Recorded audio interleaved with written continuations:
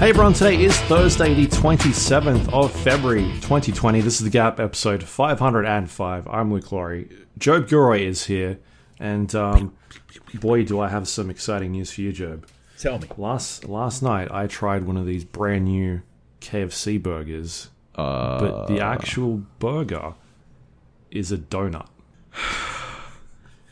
And I'll tell you what, I'm still here.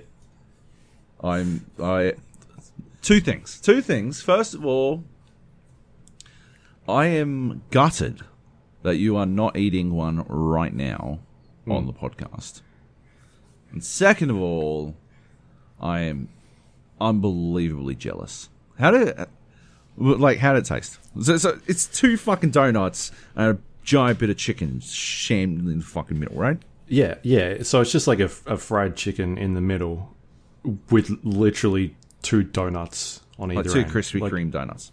Yeah, that is it. Like the original glaze. Yeah, like the soft sort of glazed donuts, and then just a piece of chicken in the middle. It's like a boneless chicken. There's no like sauce or anything. The sauce, I guess, is just like the stuff that's on the donut itself. So it was really good. Yeah. Yeah, it was good. Extremely hard to sort of handle in terms of like how you're going to eat this thing, because you're kind of just squeezing together a donut sandwich with chicken in the middle, and there's just like sticky syrup. Because when you squeeze those glazed donuts, like when you push them in, right, the glaze is sort of hard, a little bit hard. Right, and like not only is it hard, right, so it cracks like ice magic. Remember ice magic, right? Cracks like ice magic, but then it also melts faster than anything alive because it's literally just sugar and water, right? So it just fucking melts. That would be quite the challenge. But on top of that, you've got this hot piece of chicken in the middle, so it's all melting off anyway. So you open up the box, and there's just like clear white sort of sugar just melted everywhere. You're like, what the fuck is this? Yeah, and then you try to eat this thing, and there's just it's sticky. It's sticky all over the place. It's terrible. Yeah. So in terms of the taste, it's pretty awesome because you get what you get. It's a donut with chicken. Yeah.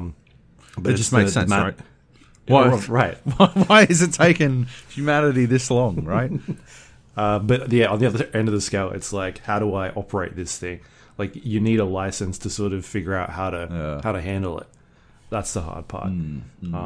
But yeah, I rate it. It's my new favorite thing. I don't know if you've had like chicken waffles before, but it's up there with that. Like, you go to like a chicken waffle house, and you're like, this sounds like the stupidest thing ever, and you have one, and then you're like, oh my goodness, why aren't these everywhere? I went to Roscoe's Chicken and Waffles, which is the famous one. I went to the one that President Obama went to. And honest to God, it might have been one of the fucking worst experiences of my life. That shit is disgusting. I have made chicken and waffles, and it's fucking glorious. It's amazing. Like, my homemade chicken waffles, fantastic. The one you get at fucking Roscoe's, right? It came out with these two fucking limp shit fucking waffles, right?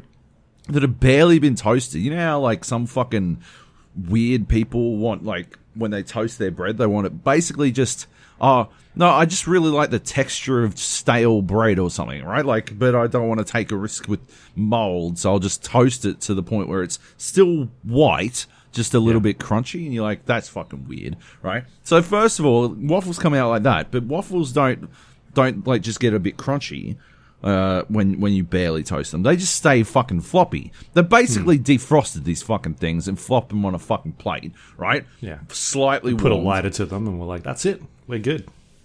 Yeah, like that's not even a lighter, like a fucking heat lamp maybe. But like then they brought out, it was like a whole chicken chopped up and then like battered and fried, right? But it wasn't deboned or anything. It was just fucking chicken. And then it came, I got it with gravy, and this gravy was seriously seriously the fucking color and texture of wet cement. I didn't want to put my fucking tongue in it. Because I don't know if you've ever handled wet cement before, but that shit like burns. I'm like, oh, what the fuck is going on there? Right? And the longer I sat and the colder it got, right? The fucking worse it got, the more cementy it got. More like concrete it became until it was like, I don't know what the fuck I'm supposed to do with this. I ate it, because, of course. But, like, I did not feel good after. I felt really bad afterwards. And what I think had happened was that the actual cement that I'd just eaten had formed a fucking plug in my guts. And it just sort of fucking plugged me up with chicken, half-cooked fucking, undercooked fucking waffles, and a bunch of fucking concrete. Syrup. Oh my god. Oh yeah, I had syrup and stuff. But when I made it at home, I made a waffle cone, right? And it was like a sweet waffle. It was properly made. And then I made my chicken, and I used the recipe that I stole from Willie Mae's Scotch House. You know, Pepsi brine for 24 hours with hot sauce and Pepsi, and then battered, triple battered, and fried, and then all put together, and with some like hot sauce, and it was like a mayo that sort of looked like a garlic ale. It was fucking spectacular. But it was like, and sriracha maple syrup was the kicker, but the sriracha was fucking way too hot. That was the only bad thing, was that the sriracha was fucking burnt your fucking tits off. But like the rest of it, like if you had just regular maple syrup, we had that on the side.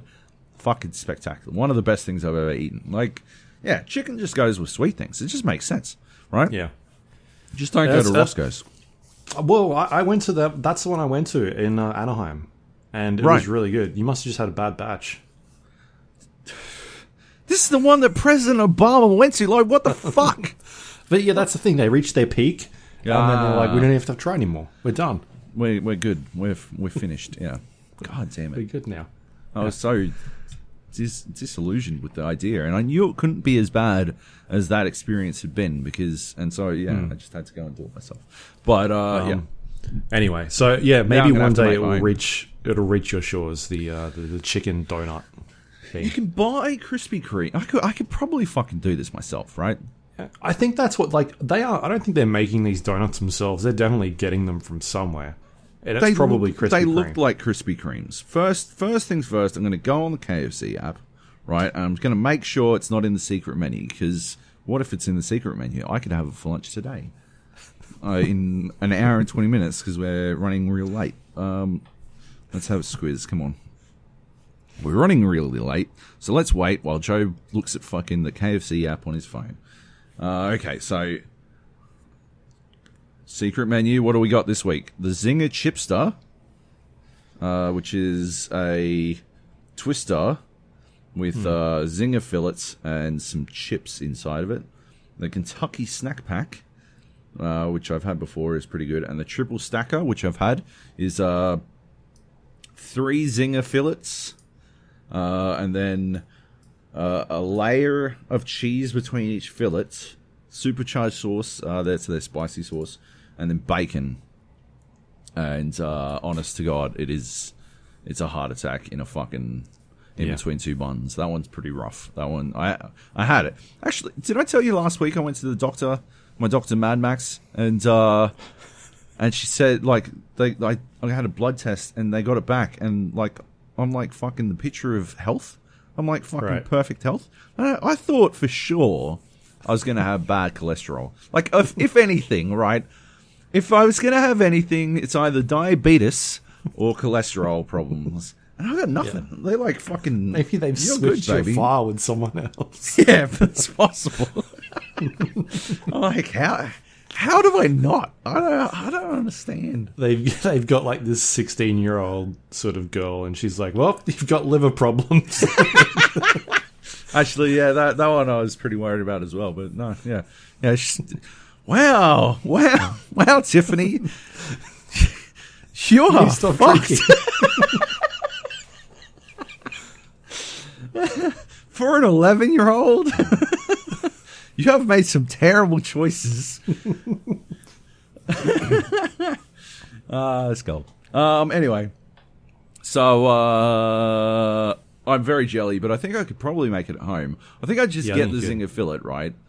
I'd do a Zinger, right? They don't do Zinger over there, do they? They don't do a lot over here. They basically just do like, because I was looking at the menu, and it's kind of like chicken tenders, your regular sort of drumsticks, and like a burger with some sort of like some sauce on it. I don't know. Otherwise, like that's what they do. Whereas back home, it's like Zinger burgers and Twister wraps and popcorn chicken. All this stuff. Yeah, I don't know. All right. Well, I'm going to do it with a Zinger because it's obviously the superior fucking chicken. Yeah. And I'll report back because I'll just find some fucking donuts, right? Yeah, I think that's what you do. Maybe I could find some like maple bacon glazed donuts. Like fucking go to the next level. I'll do like binging with Babish. You know how every time he sees something, he's like, oh yeah, well, you know, you could make rum ham, but it's fucking disgusting. Or you could do this, where I've taken some rum and I've infused it with ham or something, and I don't fucking know what he does. And then you start a pop-up store in the city. Oh yeah, 100%. Just sell them. Yeah, next to a KFC, like between a KFC and like a Krispy Kreme, like just like perfect distance from both, so I can run out and get more ingredients all the time. Just have someone running out the back and then feeding it through already in a box. It's genius.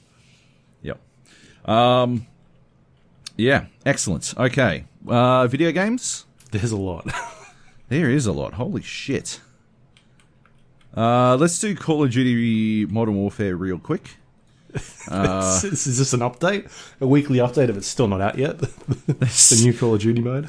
They still haven't done a fucking Battle Royale mode, inexplicably. I got a 10 gig update, just like fucking yesterday. Yeah, Tuesday. Patch Tuesday. It did nothing. It brings nothing to the table. Like, did they need 10 gigabytes just to fucking, change some fucking modes in that game? Like, what are they doing? God.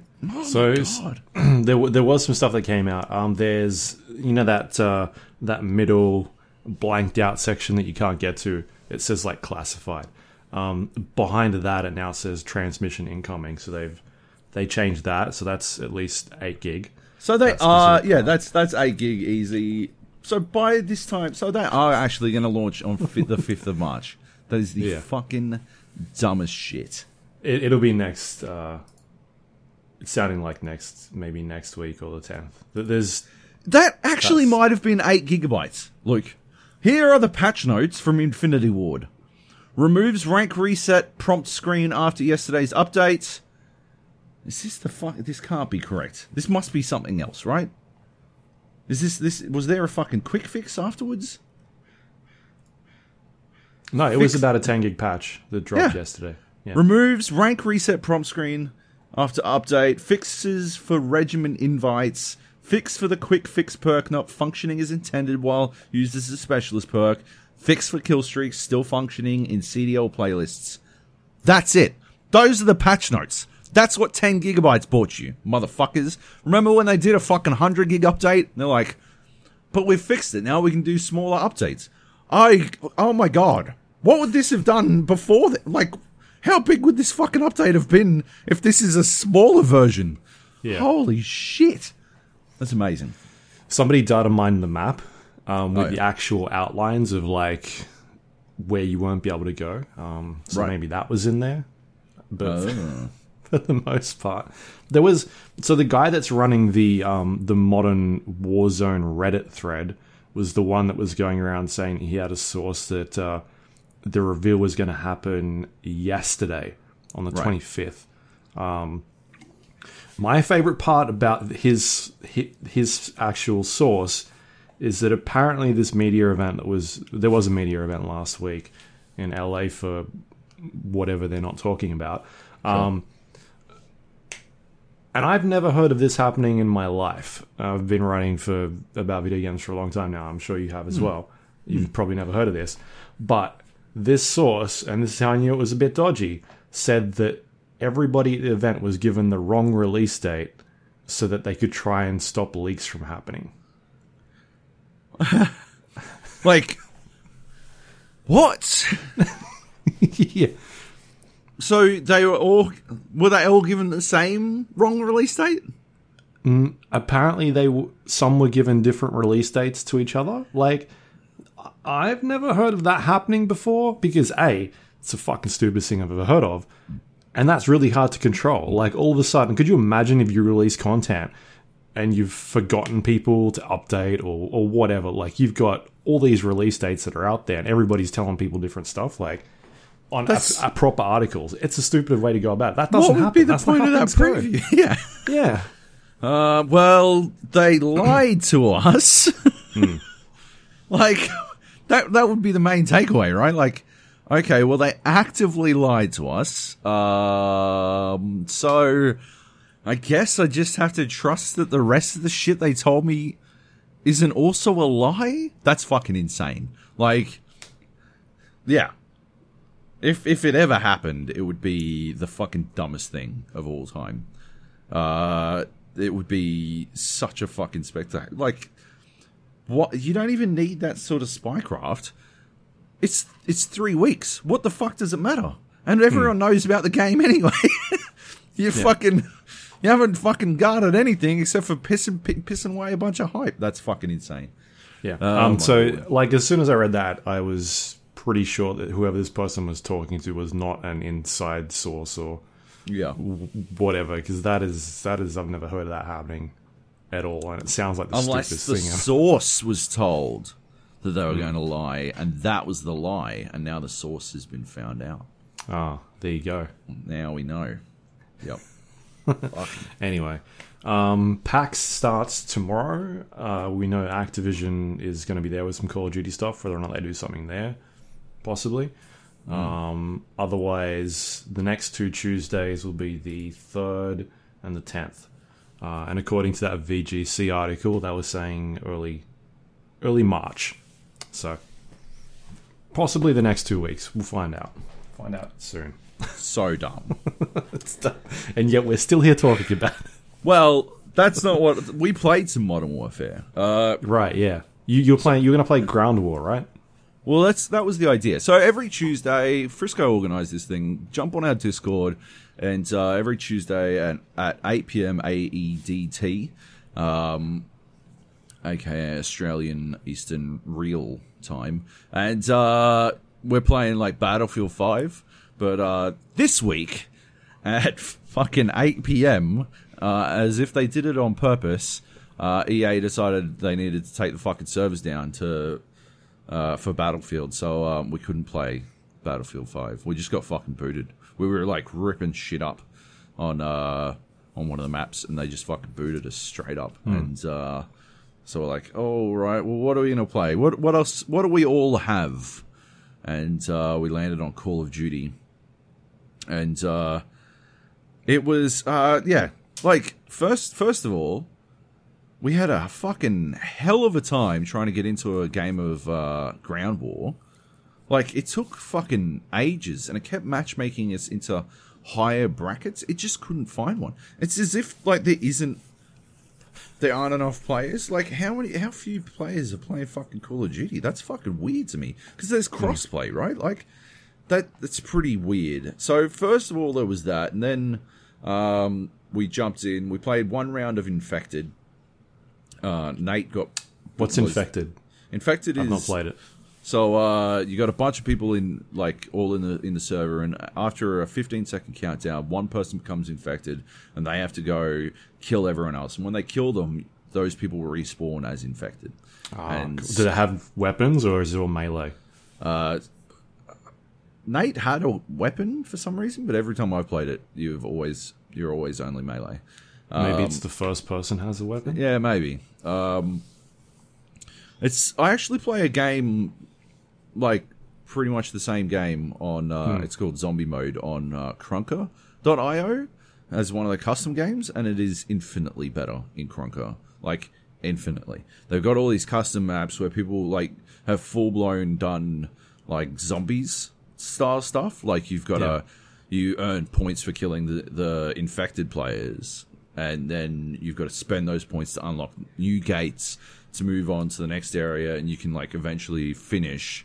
And we like the non-zombie players can actually finish and win the map by getting to a point where they escape the zombies long enough, but they have to be killing zombies constantly. They can't like hide in one spot or anything like that because the zombies just won't go see them.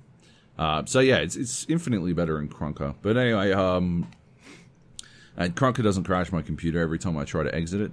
Krunker is a better game than Call of Duty generally. Anyway, so that's the other thing. Call of Duty has been taking down my entire fucking PC every single time I try to exit it now. It just goes to a black screen and will not allow any input. And the weird thing is, I was in Discord at the time, and I could still hear everyone in Discord, and they could hear me. Like, I just couldn't do anything with my keyboard and mouse. So that's fantastic. That's a good. What if you try and like Alt Control Delete and just end task from before you actually quit the game? Yeah, I'm gonna have to do it that way from now on, just to get out of like.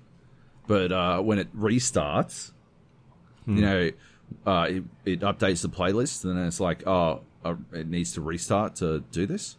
That takes it down as well, so that's pretty good. So, trying getting a new computer. It's just a really well-made game. You can tell because it took 10 gigs to update some sort of fucking CDL playlist or some shit. Anyway, so there was that, and then Nate didn't enjoy Infected at all because everyone just camped in one spot and didn't do anything, and then just shot him the moment, and everyone's got claymores, and yeah, it was fucking lame. So we moved on, and I tried to tee up a game of Search and Destroy and Domination.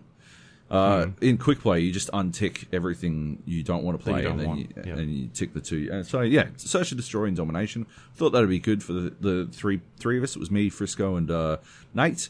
So did that and got put into a team deathmatch game, even though it wasn't in the list. I went and checked, and it wasn't in the list. Frisco was giving me shit about unticking TDM. I had unticked it. It wasn't there. It was just Call of Duty's fucking just up to their old tricks, I guess. Anyway, so eventually after that, we went and just did private games of gun game on the smallest maps we could do with just the three of us. But we had our own set of rules. It was realism mode, so you didn't have a HUD, and you weren't allowed to ADS, and you weren't allowed to kill someone if you weren't moving. So it was like goofy as fuck, right? Like we're literally just jumping around the map, jumping off tall things and shooting each other on the way down, and like doing our best to like no scope everything. And it got really rough on a couple of like the sniper rifles, and my key takeaway of the game event was Frisco twice on one weapon, and then a second time on the next weapon. But 3 times he knife stabbed me, which lowers you a level. It doesn't rob you a level; it just lowers you a level. But 3 times I managed to finally get off the Kar 98, a bolt action fucking rifle that is unbelievably difficult to get kills with from firing from the hip while jumping. I finally get off it. Is that a new weapon? I feel like they only just put that in recently. I'm not sure. I got no idea. But then he stabbed me, and I got put back on the fucking Kar 98, and I was literally going to fucking murder him. It was driving me bananas. But then... yeah, that was it. Each of us won a round. I won the only round I won. We ran out of time on, which is a bit devastating. We had fun in that mode, but we literally made our own fun. And like I don't know. It's just weird. It's just weird that you couldn't get any games. Yeah, it's weird that we couldn't get any games. It was peak time too. And then we went back and played Battlefield 5. And Battlefield 5 is a lot of fun once I get over the initial hump of I can't fucking work out like when I'm supposed to, like, you know, the muscle memory, like they changed all the fucking time to kill, so my muscle memory on when I should stop firing doesn't work, and that's very important when you're trying to kill more than one person, right? Yeah. And once I get over the initial hump of trying to work out how long I should shoot my guns for, I have a lot of fun because I can actually fucking kill some people. But yeah, we were just fucking like, I think the only real thing that ticks me off, they've got the bang stick. It's like I don't know what it's actually called. Some sort of fucking like an anti-tank grenade. Yeah, it's on a big long stick, and you run up and you fucking stab it into a tank, and 2 of them will take down any tank, I believe. But the Staghound drives faster in reverse than you can run charging with the fucking bang stick, which is just fucking. I think that's just dumb. Like, it should be not faster. Like, I understand that it's a tank and it's technically a 4-wheel tank. But it's still driving in reverse, and it should still have all that armor, and I'm a sprinting dude holding a fucking stick. Like, I would hope I could fucking outrun a giant tank driving in reverse. Why just not throw it? Yeah, well, that'd be good too. But, yeah, so that's the only thing that ticked me off. But the rest of the time, we had a fucking killer time. It was fantastic. You got the, like... You can basically now, as an assault squad, we were a squad, I think, 5 out of the 6 games. But yeah, as an assault squad, you can now take down vehicles all over the fucking map with just straight up impunity. Like with the bang stick and the Fliegerfaust, if they've got fucking planes, yeah, like 3 people with a Fliegerfaust and a fucking bang stick. Everything dies. Everything fucking dies. It's just fucking, it's over, right? It's good night, Irene. That shit's fucking blowing up.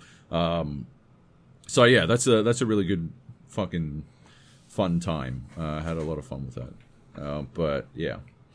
And that was Battlefield. But yeah, jump in at 8 p.m. AEDT on Tuesday nights and play some Battlefield with us. It is good fun. Like, you're guaranteed a squad as long as Nate is squad leader, first of all. And second of all, if they take the servers down, I'm going to make everyone play Krunker because it's free. And I love that game. And because Frisco doesn't have Rainbow Six. Like a dork. Anyway, it's good stuff. Nice. That's it. I've been playing some more Dreams. Oh, yep. Nice. I jumped in and checked out a couple of, like... I think it's just called like channel surfing. You kind of just fire it up and whatever comes across, you sort of just jump in and play. That stuff is still really good. We talked about it last week. Dreams is like this collection of games, like a suite creation that people can make their own games or play other people's games. You kind of pick what you want to do. But I also jumped into the creation side as well and checked out like what they've got set up in order to teach people how to make games. And it's really extensive. There's a lot going on there. I don't know if you had a chance to look at it yet, but there are like dozens and dozens and dozens of different tutorials, starting from really basic things of this is how you operate the camera and move around. And sort of inside each individual tutorial is you operating in the game, but also this like picture-in-picture mode with a like a video on the side that shows you what they're doing, and someone narrating to you like this is what you need to do to get past this tutorial. And sort of like the picture-in-picture stuff, you can move around, sort of make it bigger, rewind, fast forward, like all that really handy stuff. So if you feel like you're going too quick for it, you can just press the button and skip forward 10 seconds or, fast forward it, go back, rewind if you're not sure what they're talking about. Maybe you're a bit stuck. So that stuff is done really well. And it's things like, all right, this is how you operate the camera. And it goes on for like 3 or 4 minutes, and then it takes you to the next step. And sometimes it's like 4 or 5 different videos that shows you how to get through this actual section. And then you move on to the next tutorial, and now it's like, all right, using the camera, but manipulating objects within the environment. And then it shows you how to do all that sort of stuff, and then talks about like cloning objects. And you end up just down this giant rabbit hole of like, here is how you operate the camera. And that's just kind of like one section. And then there's like the next bit where you start looking at creating art, creating music, sculpting, programming, animation. Like there's just this huge list of different sort of subsets of stuff that you can learn about. And each one is like, this is a beginner tutorial. This is intermediate and advanced. And there's just a lot of resources there that you can kind of dive into to look at how to make this stuff. There's just so much going on. So I think that is really fascinating that they've really spent the time to... Like, gone all the way in. Yeah. It's not just like, here is the tool. Here's some basic stuff of how to do it. Like, they've gone in there to, like, teach you how to use this stuff at a really deep level of, you know, having the video there, for, you know, showing you how to do it. So yeah, that is really impressive, and it kind of understandable, like, why we're seeing such really interesting things coming out of that game because of how deep they've gone. And they've obviously been running this sort of like open beta, closed beta as well for the last couple of, you know, maybe even a year now. So they've had a lot of feedback in terms of how to sort of handle this stuff. And then on top of that, just experience from their past games, like the Little Big Planet stuff. Yeah. You know, they've got this sort of DNA in these games, so they kind of know how to teach people and what people want. So yeah, it's just really impressive to see how deep they've gone in this stuff. And I'm going to keep checking it out. Just every once in a while I'll go back and I'll get to a point where I'm like, I kind of feel comfortable that I can jump in and do something, because I do want to try and make something, because I think it'd just be really interesting to just do something like that. But otherwise, like, I'm still seeing really interesting stuff come out of just like YouTube and people creating just weird games, even just like the cloning of games that we've got. I saw the guy that made Death Stranding. He's like carrying boxes around, and it looks so silly, but yeah, just the crazy stuff people are coming up with by taking existing ideas and sort of creating it in this other engine is super fascinating. And I want to kind of see where it all goes in terms of like IPs and trademarks, and at what stage does Sony start stepping in and start stopping a lot of this stuff, because some of the interesting stuff that you're seeing is direct clones of other games, like the Sonic stuff and the people creating Spider-Man and you know, the Mario levels, and what is in the background to stop people from doing this. Like, is there going to be a point where they start curating this content and cracking down on it? And if they do start doing that, I think that's going to start being a bit of a problem, because people will begin to lose interest. They're putting tons and tons of hours into creating this stuff, and they may end up sort of shooting themselves in the foot with it. So it's hard to get around that sort of thing, but hopefully they can't. Hopefully they don't bow down too much to other people, to other publishers stepping in and trying to stop them from doing it, because it's really impressive, some of the stuff people are making in there. It's a lot of fun. Yeah. Anyway, did you get a chance to check out any of that side yet? No, man. No, I haven't looked at all. One thing I was wondering is how, or whether or not Dreams would be, like, how it would change if you could do stuff with a mouse and keyboard. Yeah. You know, how would that fucking alter the playing field for creation in that? Because I know you can use the fucking... Did you find your fucking wavy ones? What the fuck they're called? The Move controllers? No, yeah, like, I know you can use that, and I assume that's probably a lot easier for a lot of art-type things than trying to do it on a fucking controller. But, yeah, otherwise, I don't know, man. Like, I think it'd be fucking tricky. I feel like it'd be trickier on a controller than with a mouse and keyboard. I think, you know, that'd be an interesting one. You can plug a a mouse and keyboard into a PlayStation most of the time, right? Like... Yeah, I guess you could use the Zim connector, but I know some games just allow you to use mouse and keyboard. Yeah. I'd be very interested to see if that changed the landscape. But no, I haven't checked it out. I do, like I said last week, I'd love to have a squiz, but I'm fucking under the pump at the moment. It's not going to happen. Like, I spent a bit of time just on that sort of how to operate the camera stuff, and it took a bit of time to get through. Each sort of video can be between like 3 or 4 minutes, and then there's like a chain of them where you got to do a bunch, and it's right. You completed this sort of tutorial. Now on to the next one. So you can spend like a good hour just learning about one really simple sort of thing, but it seems like you need it because it does teach you a lot. It seems pretty basic when you look at it. Like, I know how to move the camera around, but really intricate stuff like being able to strafe the camera and rotating around objects while still like keeping the object centered, and finite movements on objects to sort of place them in a really good spot and how to tilt them. And there's just a lot. Once you start diving into it, you realize how deep it is. And that's why they've got all this stuff lined up for you to learn. So, yeah, it's really cool. Yeah, I want to keep checking it out. It's reviewed really well, that game. It's extremely high. I mean, we were saying it last week. I don't know how you would review it, really. Like, it's such a fucking challenge. It's so hard to fucking, like, I guess, put a number to the idea, right? I don't know. Yeah. And the other thing I've been checking out, just quickly wanted to mention, is the Division 2.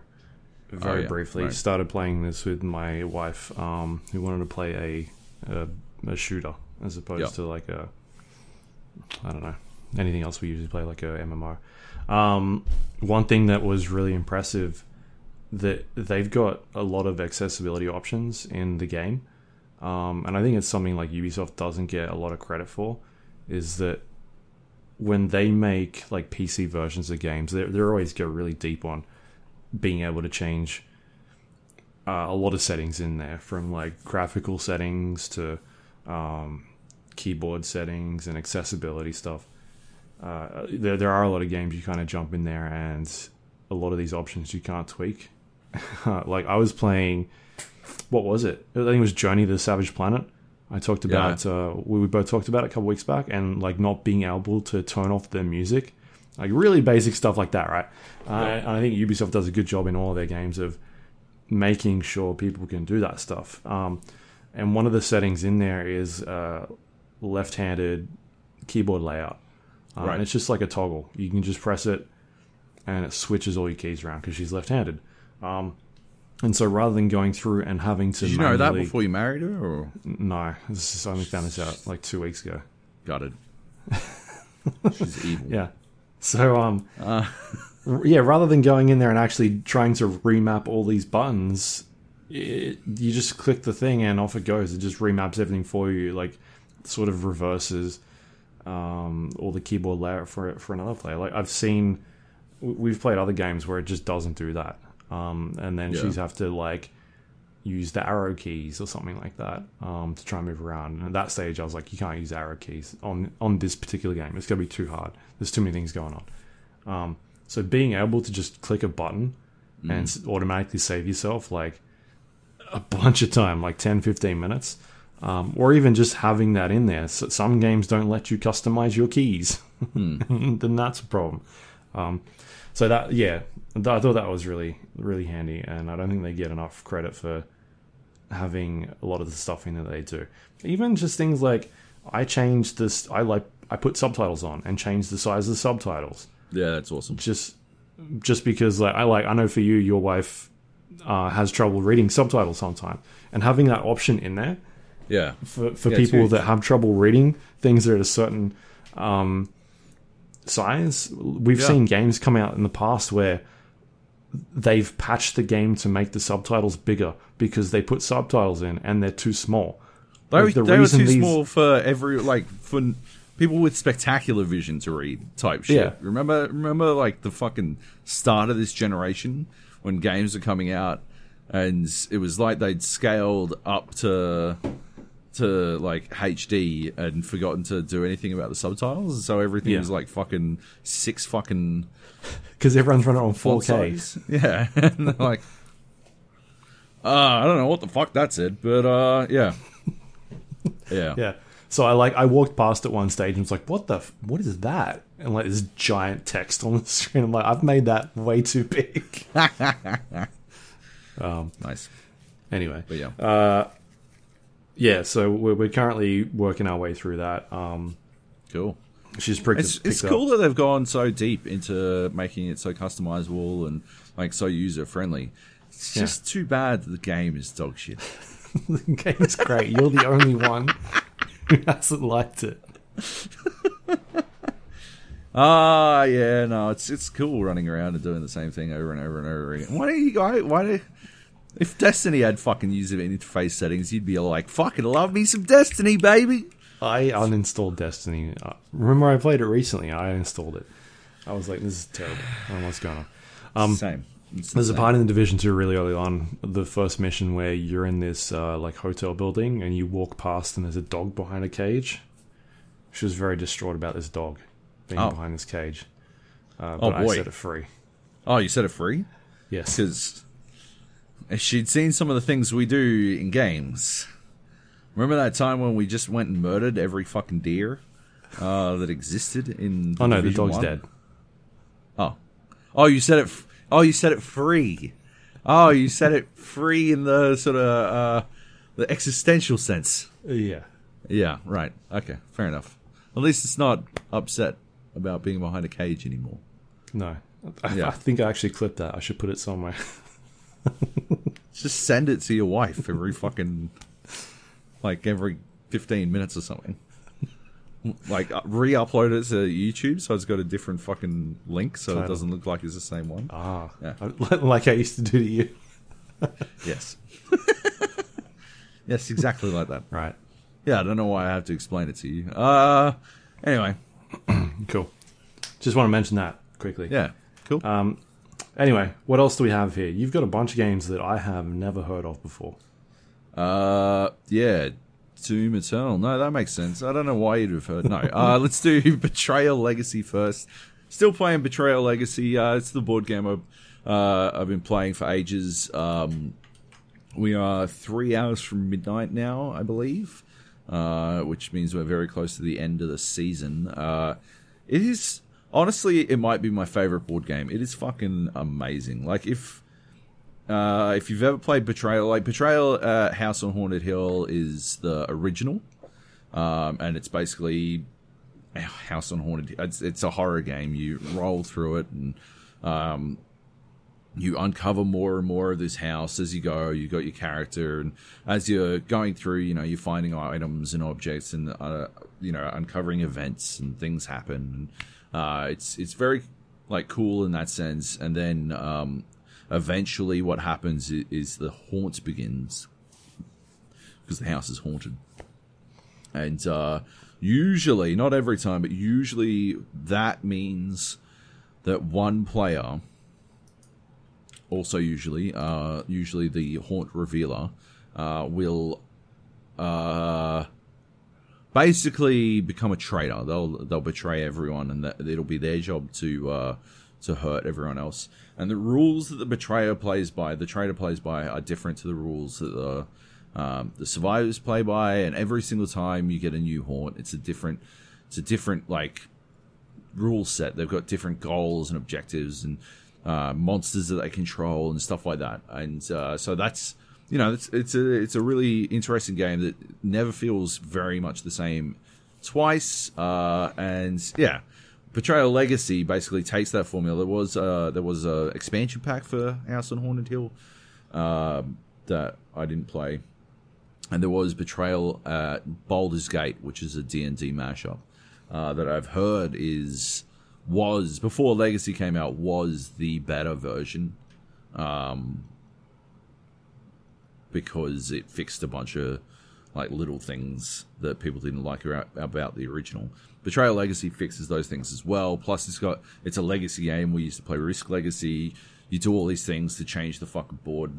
In our latest game, we uncovered a whole bunch of new characters. Because at the end of our last game, something happened, and we uncovered all this new shit, and like the house itself has changed into a different format. We've leapt forward a bunch of years, and all this kind of shit has gone down. And it's just a really cool fucking game that I don't know. I honestly, every time I play it, I then spend like a good hour or so afterwards looking up fucking new Legacy games. So I find the concept itself to be so fucking like brilliant. Like I feel so much more invested in what's happening in the board game. I know it has an end state, so it's not like, you know, we're playing it more because we want to like achieve something, we want to get somewhere, stuff like that. Like, yeah, it's just it's a fantastic game. So yeah, just throwing that one out there. And then on the subject of horror games, and sort of on the subject of board games, although this one is obvious, it's not obviously, but this one is a PC game. World of Horror plays like a board game. It reminds me a lot of board games, actually. Just the way it plays out feels like you are going through and sort of, it feels like something that could play by you pulling cards from a deck, right? And so World of Horror is a mashup of, I think, Junji Ito horror and Lovecraftian Cthulhu mythos horror type things. That but it's displayed in this like 1-bit or 2-bit style. So the, you know, black and white of what was that, Curse of the Obra Dinn? Yeah. That sort of thing. It's played out on a screen, on your screen, like 2 layers deep in that sense. You can zoom it all the way in, but it doesn't really scale up that well, so it's better off scaled down. And you play a person investigating a bunch of mysteries. And basically, yeah, you just it's sort of set in this Japanese village or Japanese town, and you move from area to area. You select a new area and you investigate it. And the game will tell you which area you should investigate next, but you don't have to go there. The reason you probably want to is because there are a bunch of systems in place that cost you. So you've got two health pools. You've got stamina and like sanity. I can't remember what it's actually called, but sanity. And if either of them reaches 0, you die. Or your game is over at least. And you've also got this pool called Doom, and when Doom reaches 100%, the world ends. Mm-hmm. I think I always died before it managed to get there, but I've come very close. And I'm talking to my brother, who's the one who recommended it to me. He reckons he's never even come close, which is fucking insane to me because, good lord, that's my big problem with World of Horror is that it's very heavily RNG based. There is a lot of randomness involved in what's going on in the game, and you can get fucking hard dicked by RNG as a result. And I apparently had a spectacularly unlucky streak because I went on a run where like I flipped like fucking, I needed to flip heads and I flipped tails like 6 times in a fucking row, which obviously isn't astronomical odds. What makes it out of control is that the reason I only had 6 flips instead of significantly more is because I was spending...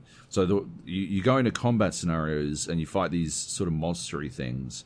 And I guess the first one you'll fight is the Scissor Girl, I think. I don't think that's her name, but she's got Edward Scissor Lady. Yeah, she's scissors, and she wants to cut your fucking face open. And I found her fucking spectacularly easy to defeat. But it's sort of like, this is the tutorial mission. It's sort of teaching you everything you need to know about, making sure you do the investigation, investigate like the way the game is supposed to work, and like look into everything you can, and every area, make sure you leave no stone unturned type thing. Anyway, so when you fight her, you've got this action bar that you fill up, and then you press action, and say it's 100 points of action bar, right? And maybe an attack costs 35 points, so you can do a strong attack costs 35 points. You can do strong attack, and then a short attack might be like 25, and so you do strong attacks, bang, bang, bang, right? But if you want to make sure you hit, you need to prepare. So that costs like 20 points. And so you do 20 points plus a strong attack plus a short attack, right? And that equals up to, 20, 55, 80. And you could prepare again, but there's not really any need. But you've got 20 points left over. So maybe instead what you do is you dodge. Right at the end, you dodge. And that gives you an 80% chance to dodge the next attack, right? So you spend 20 points on that, and that's your 100, and you press play, and then that's it, right? Off you go. You will do your attack. You prepared your strong attack, so you're guaranteed to hit that. What happened, right? I hit my strong attack, and then it was a 50-50 chance on whether or not I'd hit the short attack, and I missed it. And then I had an 80% chance to dodge, and 3 times in a row I failed to dodge, while also failing to actually hit, which meant that instead of killing an enemy that should have been, this was not the Scissor Girl, this was another enemy, but instead of killing them, I just fucking died, in a scenario that it shouldn't have gone down like that, right? Like, yeah, if it's the fucking XCOM situation of 95% to hit, and you're standing there with a shotgun up some cunt's ass. You're like, roll, and then he fucking whiffs it, and you're like, that doesn't even make any fucking sense. It happens 3 times straight. Yeah, and you're like, well, just fuck me, I guess. Like, good lord. And it's just such an unsatisfying way to fucking get to the end of an adventure, and it reminds me a lot of Underlords, something I wrote about extensively in Underlords, my review on GameSpot, which might be live by the time this goes up. I have no idea. I don't know. I'll have sent it, at least. You'll definitely be able to read it by the weekend. But, something that I wrote about is the idea of bad RNG. This idea of, like, whenever you cannot manage RNG, right? Whenever it's not something you can account for, that is when RNG becomes bad, right? In my opinion. I mean, some people love it. Some people are fucking in for the thrill. Some people are like fucking rolling the dice at craps and shit, right? Like they're there, right? But there's a reason that the most popular variant of poker is Texas Hold'em, and that's because you can, poker is at the end of the day a game of fucking random chance. Ultimately, but you can manage those odds very well. Good players manage those odds, right? And a lot of the other variants of poker, you can't manage the odds anywhere near as well, which is why Texas Hold'em is the king of pokers. That's my problem with World of Horror, is that I felt what was happening was I felt I was managing my odds as best I could, and I was still fucking failing miserably. And I actually went through the game with my brother to see if I did anything wrong or anything differently, and I didn't. Like, not only did I randomly got deep dicked by bad rolls, but I was also like running into negative encounters more often than he did. Because every time you go to an area and you investigate, there's a percentage chance that you will have something bad happen or have something really bad happen, right? Like it's a game called World of Horror. You're not going to have a fucking top-notch time, right? It's supposed to be somewhat fucking imposing, right? But yeah, the difference, like, you feel relieved when just something bad happens, right? And yeah, like,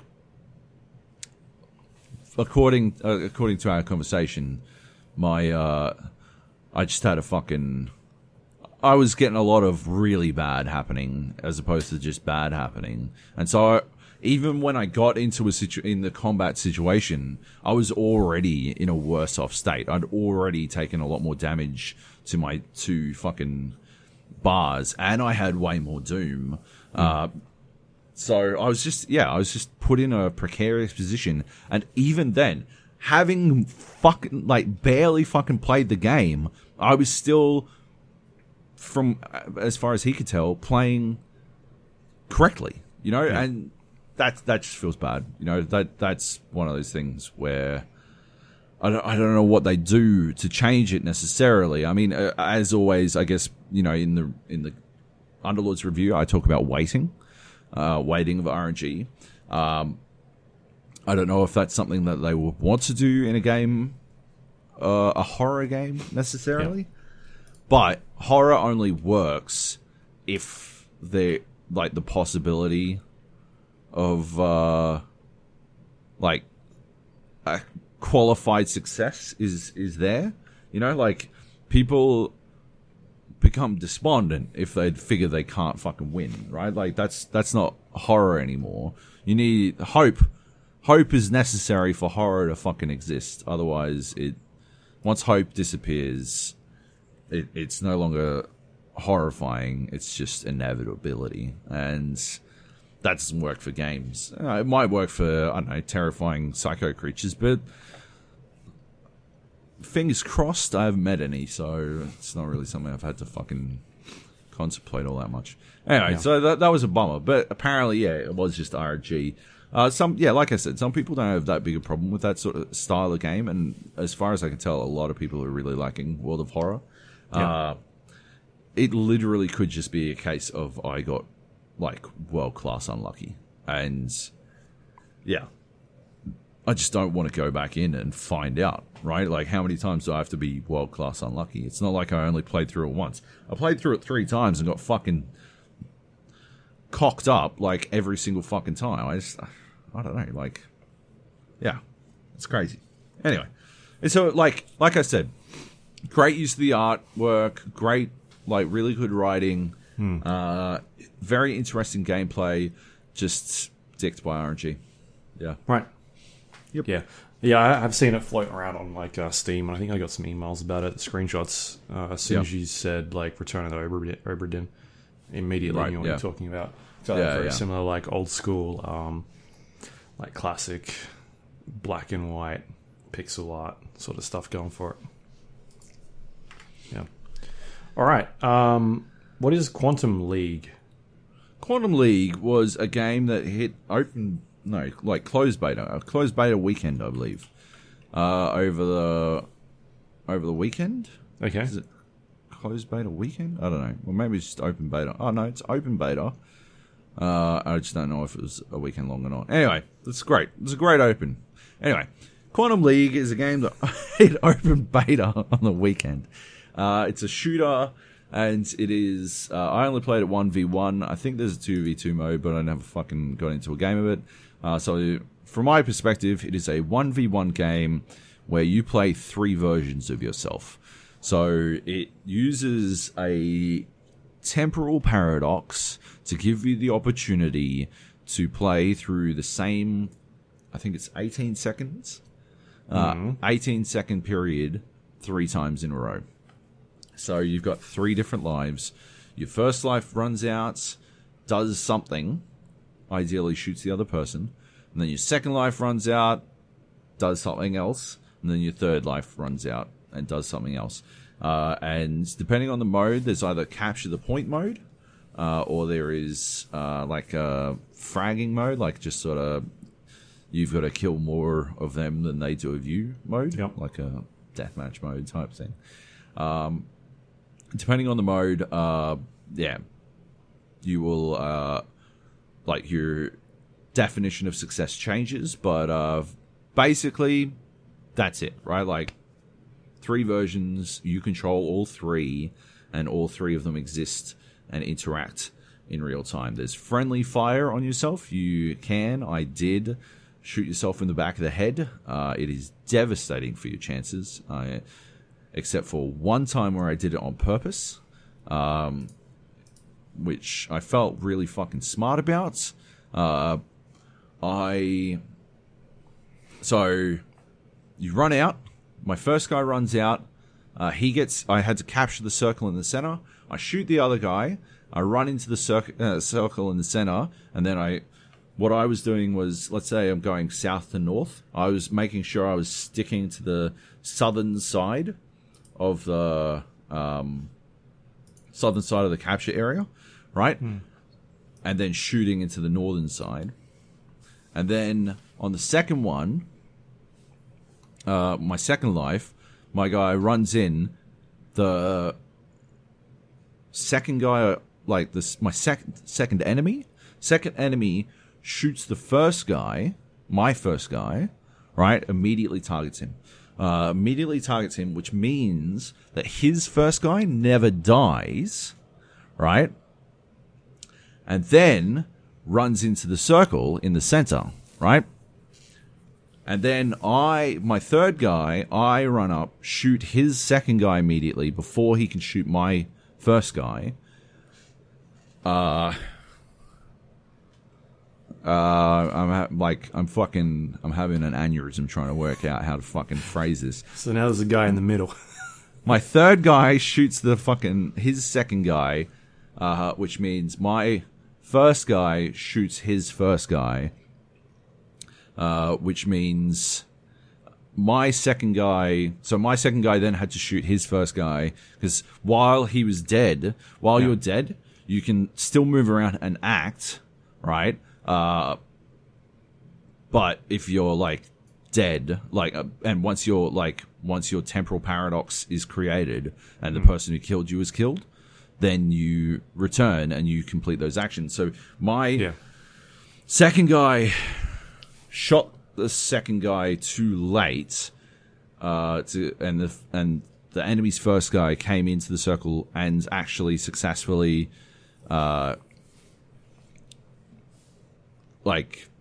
captured the circle. And so I shot him, and then when my third guy shot the fucking second guy, which meant his first guy was still dead, my second guy ended up murdering my first guy,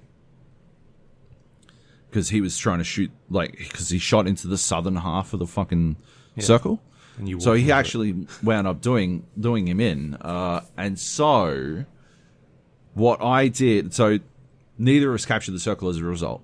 And so what I did on the next one was I waited until late enough to not create another temporal paradox, and I shot my first guy. Instead of doing anything else, I shot my first guy so that my second guy wouldn't get shot. He would still be able to complete his actions, and right at the end, he captured the circle, and I won the round, right? But that's basically every fucking round. It goes something like that, right? In the deathmatch one, you you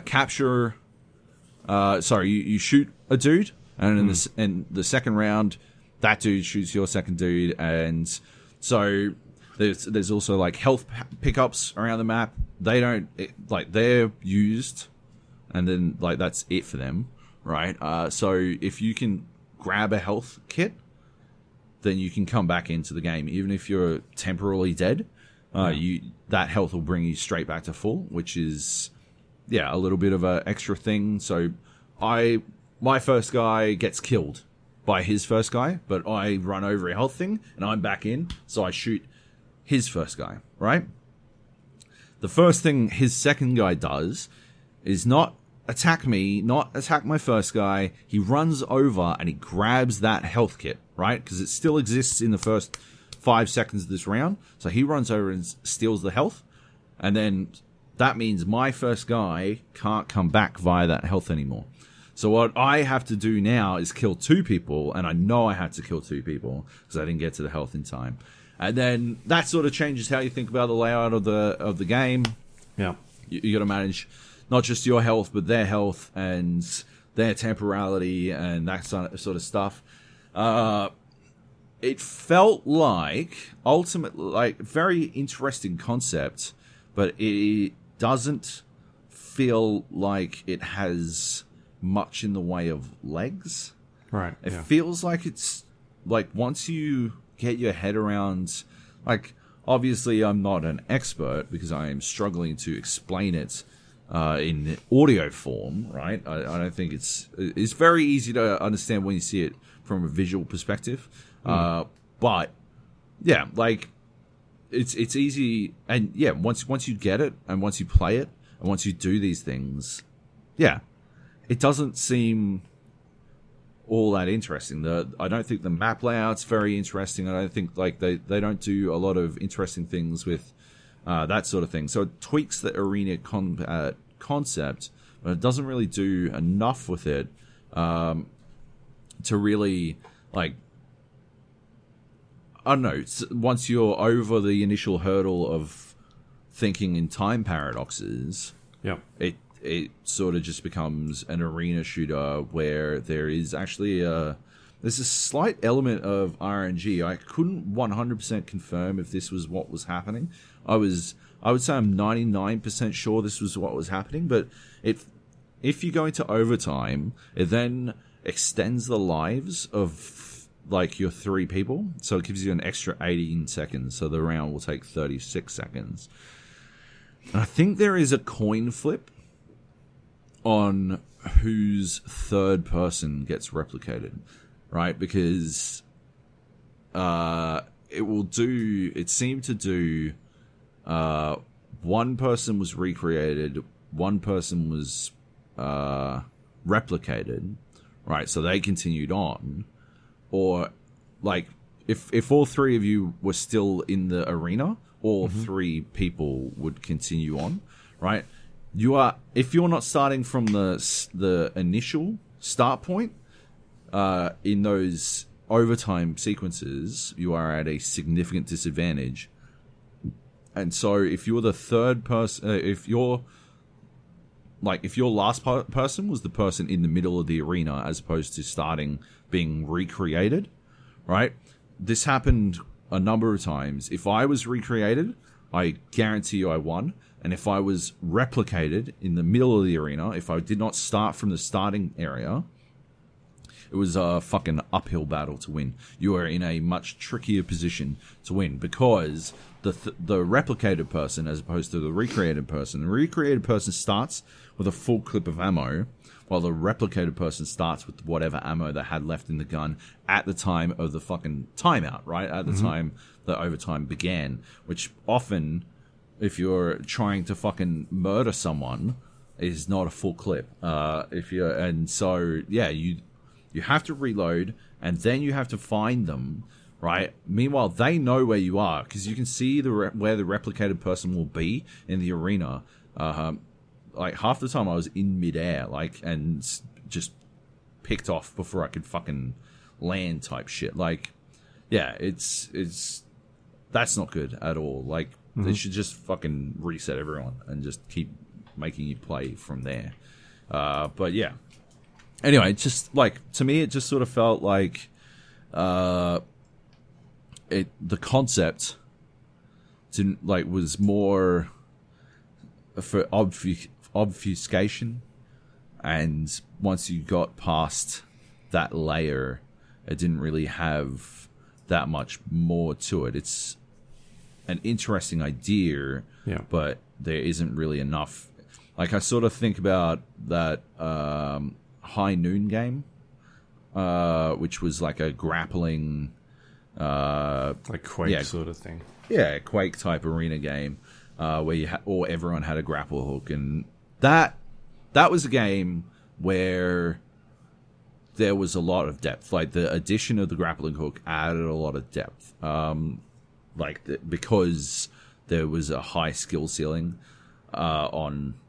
But I don't think managing your temporality, I don't think it goes that deep. It felt like I was bumping my head against the ceiling already. And there's definitely a chance that I am just not thinking in fucking HGOL's portals enough. You know, I'm just not fucking time traveling enough, right? There's definitely a chance.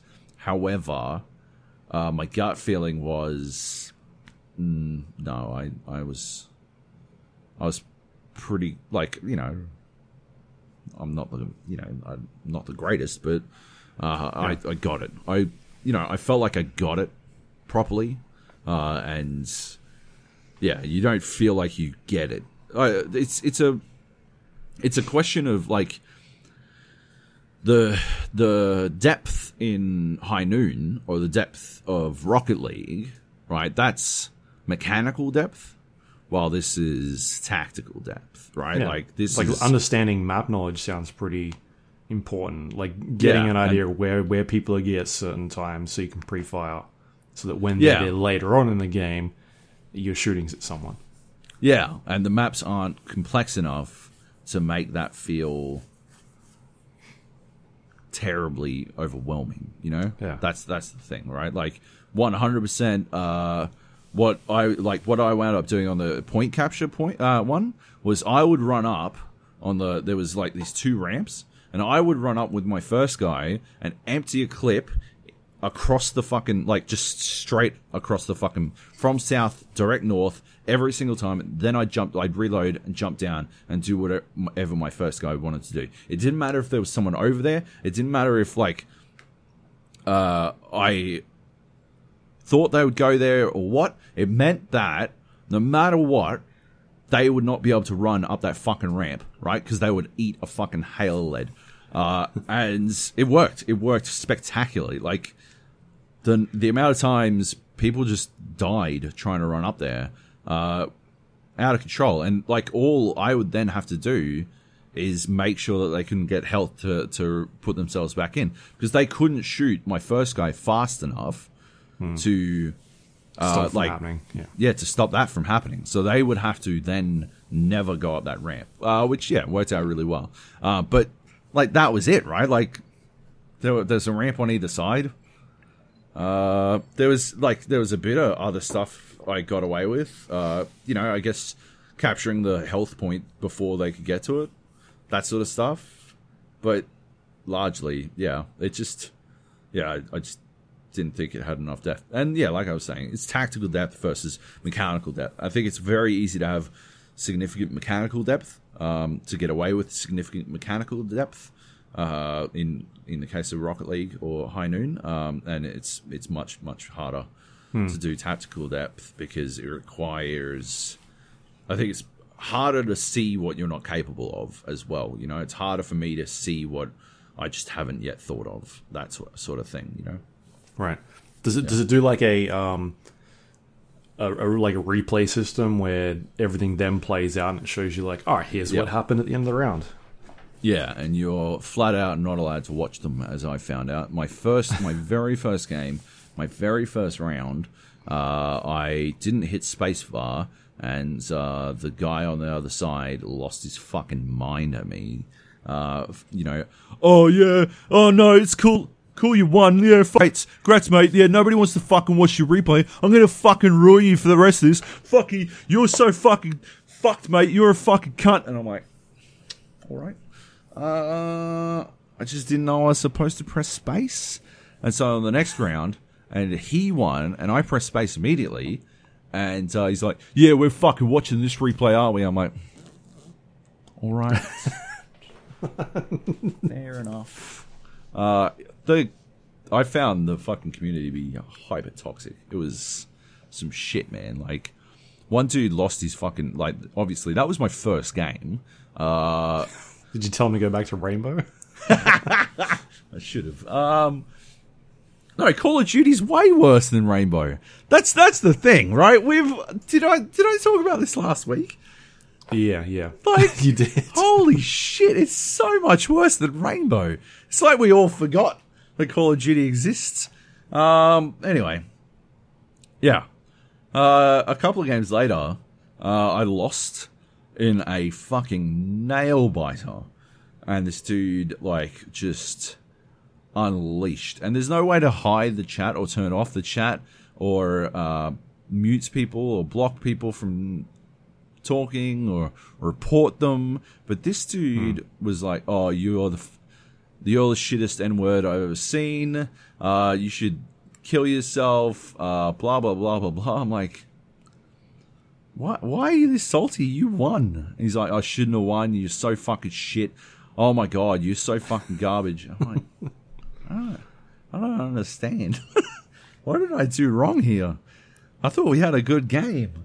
Like, about half of my encounters with other people were fucking terrible, and the other half were just GG. Right? That was it. Like, nothing else. It was just, the game would end with GG, which I'm good with, right? We don't have to talk, right? We can end every fucking game with GG, right? I just don't want to be called the N-word, basically. Yeah. Like, I don't think I'm asking too much there, but apparently I was. So yeah, that was Quantum League. Yeah. I don't know. If it becomes a giant esport and everyone fucking loves it, I will happily eat crow, because I think it would be probably a pretty interesting viewing experience. A fucking nightmare to cast, but yeah, an interesting viewing experience. But yeah, I just don't think it has the weight it needs. Yeah. Yeah, I think when you start putting things like this is a competitive esports shooter in your bio title, you know that it's not going to be in for a good time. Like, you can't force this stuff to happen. It sort of just evolves out whether or not the community wants it to or not. Like, this is an esport game. Yeah. Yeah. Yep. All right, so that's Quantum League. It's on the it's on Steam, and it looks like it's free to play at the moment. Yep. Currently free. All right. Cool. Next up, I might talk about Ori quickly. Ori and the Will of the Wisps, which is a follow-up to 2015's Ori and the Blind Forest. Did you ever play Blind Forest at all? Yeah, man. Yeah, we talked about it a bunch. I think, didn't it come close to winning? It definitely made a couple of top fives. I think it won a few things. Yeah. Because I remember Jung talking about it, but I wasn't sure if you'd also played it. I hadn't played it at the time that you guys were talking about it in the Game of the Years, but I played it after that. Yeah. Yeah. Okay. Yeah, I think I remember now. I think you maybe played it like in January or something like that. Yeah. Anyway, so yeah, I really like that game a lot. Really challenging, sort of like Metroidvania style game with a fantastic art style, and I kind of think that's the thing that really separated it. Is you look at the art style and you're like, oh, this is pretty, like, you know, bright colors and cutesy sort of stuff that's going on, and then you play and you're like, oh yeah, this thing's a bit it's trying to kick my ass, like it's hard, right? And so that's why I think everyone kind of really enjoyed it, and so that game came out, did really, really well, and they went to work on a sequel which was announced a couple years back at E3. And since then, haven't really seen a lot of it. They've sort of showed off mainly trailers, and they've had like one gameplay demo that's been going around the last couple of years. Most recently was at PAX, might have been just after E3, and I had a chance to play it then. A really short, sort of 15-minute time demo, and when you play it, you kind of like, yep, this feels like Ori. Like it's a familiar game. They sort of seem like they know what they're doing again. And so this time around, Ori and the Will of the Wisps takes place, I'd say, a little bit after the events of the last game. So what happens at the end of the last game is you end up fighting the game's main antagonist, and it's sort of like this giant owl, and you end up orphaning the owl's baby, unborn, hatched like an egg. And so that's kind of where this game takes off. The egg's been hatched, there's a baby owlet, and you become friends, and you're sort of raising it. And at this particular point in the game, you're teaching this owl how to fly, and the both of you end up getting separated while this is happening, and then Ori is now trying to get back to this baby owl out of reckless parenting. And yeah, you basically pick up the game. It feels exactly like Ori. It's got the same sort of jumping mechanics. There's an attack he's sort of got with like this blade that you can flick out, and it starts off really, really basic. It's a jumping 2.5D platforming game. But as you progress, you start unlocking extra abilities and extra sort of things in the world that can help you get to areas that were previously inaccessible. Like getting the grappling hook in Zelda, and then now being able to get to somewhere else higher up above you. Like that sort of stuff. So eventually, you're now able to climb walls, or double jump, or fling yourself off of vines up to other areas and dodge onto projectiles to launch yourself even further, in the air to a different platform elsewhere. And so that's kind of how the game evolves, is you discovering these extra abilities and then being able to access areas that were previously not available to you. So from here, I guess one of the big main changes going into this game is that they've sort of branched off what you're able to do in the game. So the last game was kind of like going from point A to point B, and then from point B to point C. A very sort of linear style game. But you had these, you were still backtracking a lot, going and finding shards and then and that sort of stuff. Whereas this one, they've now put in like side missions in there or side quests. And so completing those side quests, which aren't mandatory, but if you go and do those things, then you'll be able to earn more currency to be able to unlock extra abilities or these sort of shards that you're able to equip with Ori that allows you to do, so it might be something like take 25% more damage, but be able to deal 25% more damage, or being able to double jump or things like that. So you're able to equip all this stuff, and you could sort of like mainline the game and play the way you want to play, just try and power through it. But if you do explore a little bit more, it'll sort of make your journey like a little bit more easier, because you're able to accumulate all these skills and sort of equip them how you kind of want, and just play it sort of at your own liking. So that stuff is pretty cool. They're sort of just expanding like the world and the things you're able to do in there now.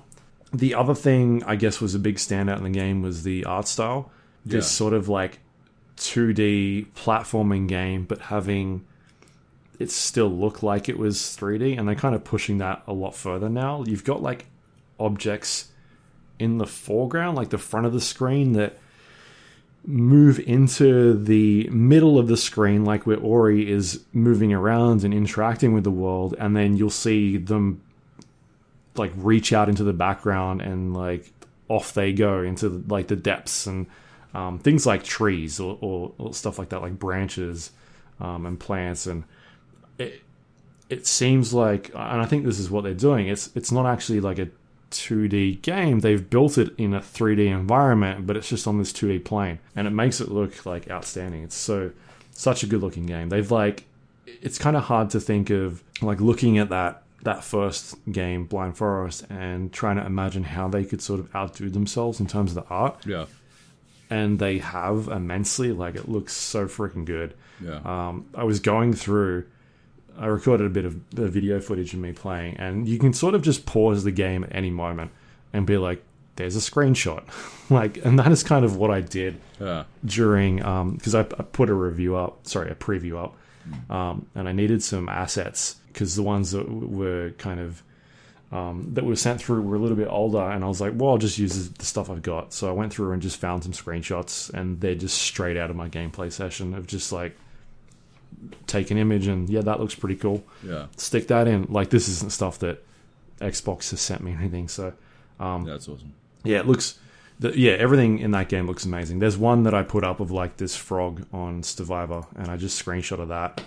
It looks sick. So it's just sort of one of the, we're getting to the end of the life cycle of, I guess, the Xbox One. Yeah, we've had the Xbox One X and S.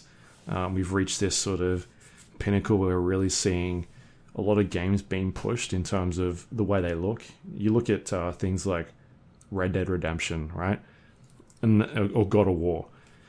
Even though that's a PlayStation game. But like being able to see what these games are capable of, all this, since they've been released. But like a game like this, just how well it can look for a 2D like an arty game.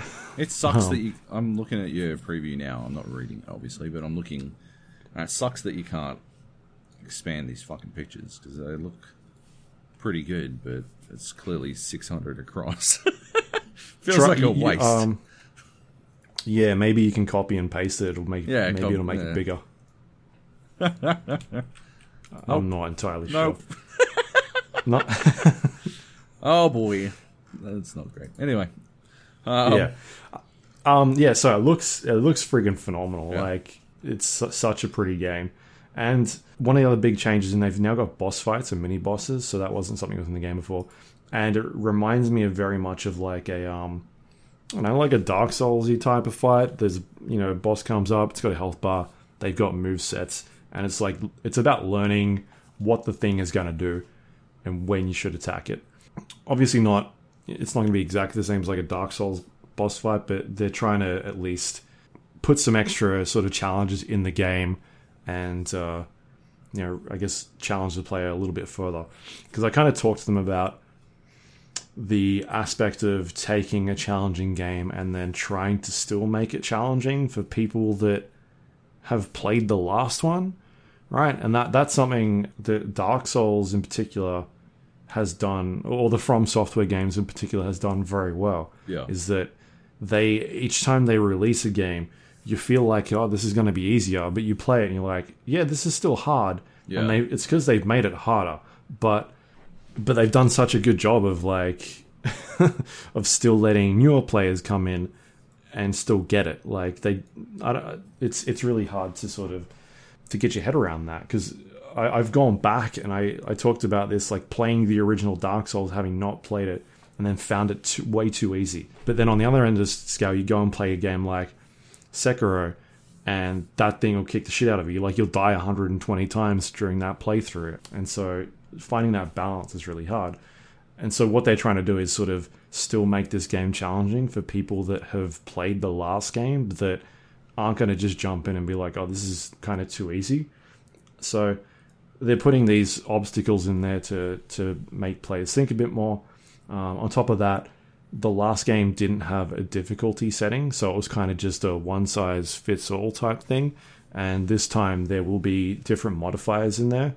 Talking to them about that is, it sounds like that it's not going to be moveset related, so you won't be fighting things and they'll have different movesets. It's primarily, I don't have the quote in front of me, but it was more like we're just tweaking damage and health numbers and that sort of thing. Right. So things will take more damage, or they'll deal more damage for you. Pass. This is, like just a lazy way approach of it.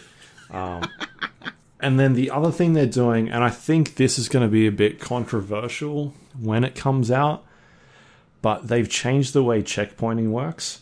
Oh, so I thought you were going to say, I think this is going to be controversial, but you now have to pledge yourself to the Ku Klux Klan every single time you reload the game. So there's a disclaimer. Yeah. No, so the Ori and the Blind Forest had a checkpointing system where you would use your energy to place like a soul link on the ground, and that'd be like your respawn area, or your bonfire, or whatever you want to call it, your save state. Whereas Ori and the Will of the Wisps now checkpoints basically constantly throughout the game, like all the time, which means that when you get killed by something, you're basically back at the point you died, maybe a couple meters away from where you died. Yeah. So I don't know how that's going to play with people if that takes the challenge away. You're obviously still dying, but you're not losing time anymore. And I think it's going to be interesting because we talked about, what was it? Control, right? Control, having these checkpoint areas and people running back to a spot and feeling like that was too far for me to run. As opposed to a game where that's kind of what Ori was doing back then, but it was more like you're the one being forced to put down this save spot, whether or not you have enough energy left. Maybe you don't have enough energy. Maybe you've used it on healing yourself, or I don't remember what else you could do back in Blind Forest, but you could kind of spend energy to maybe restore some of your health or place down soul links, or I think you could use it to fire weapons, like certain weapons and abilities. So you kind of had to decide whether or not you wanted to place a save state or do all this other stuff.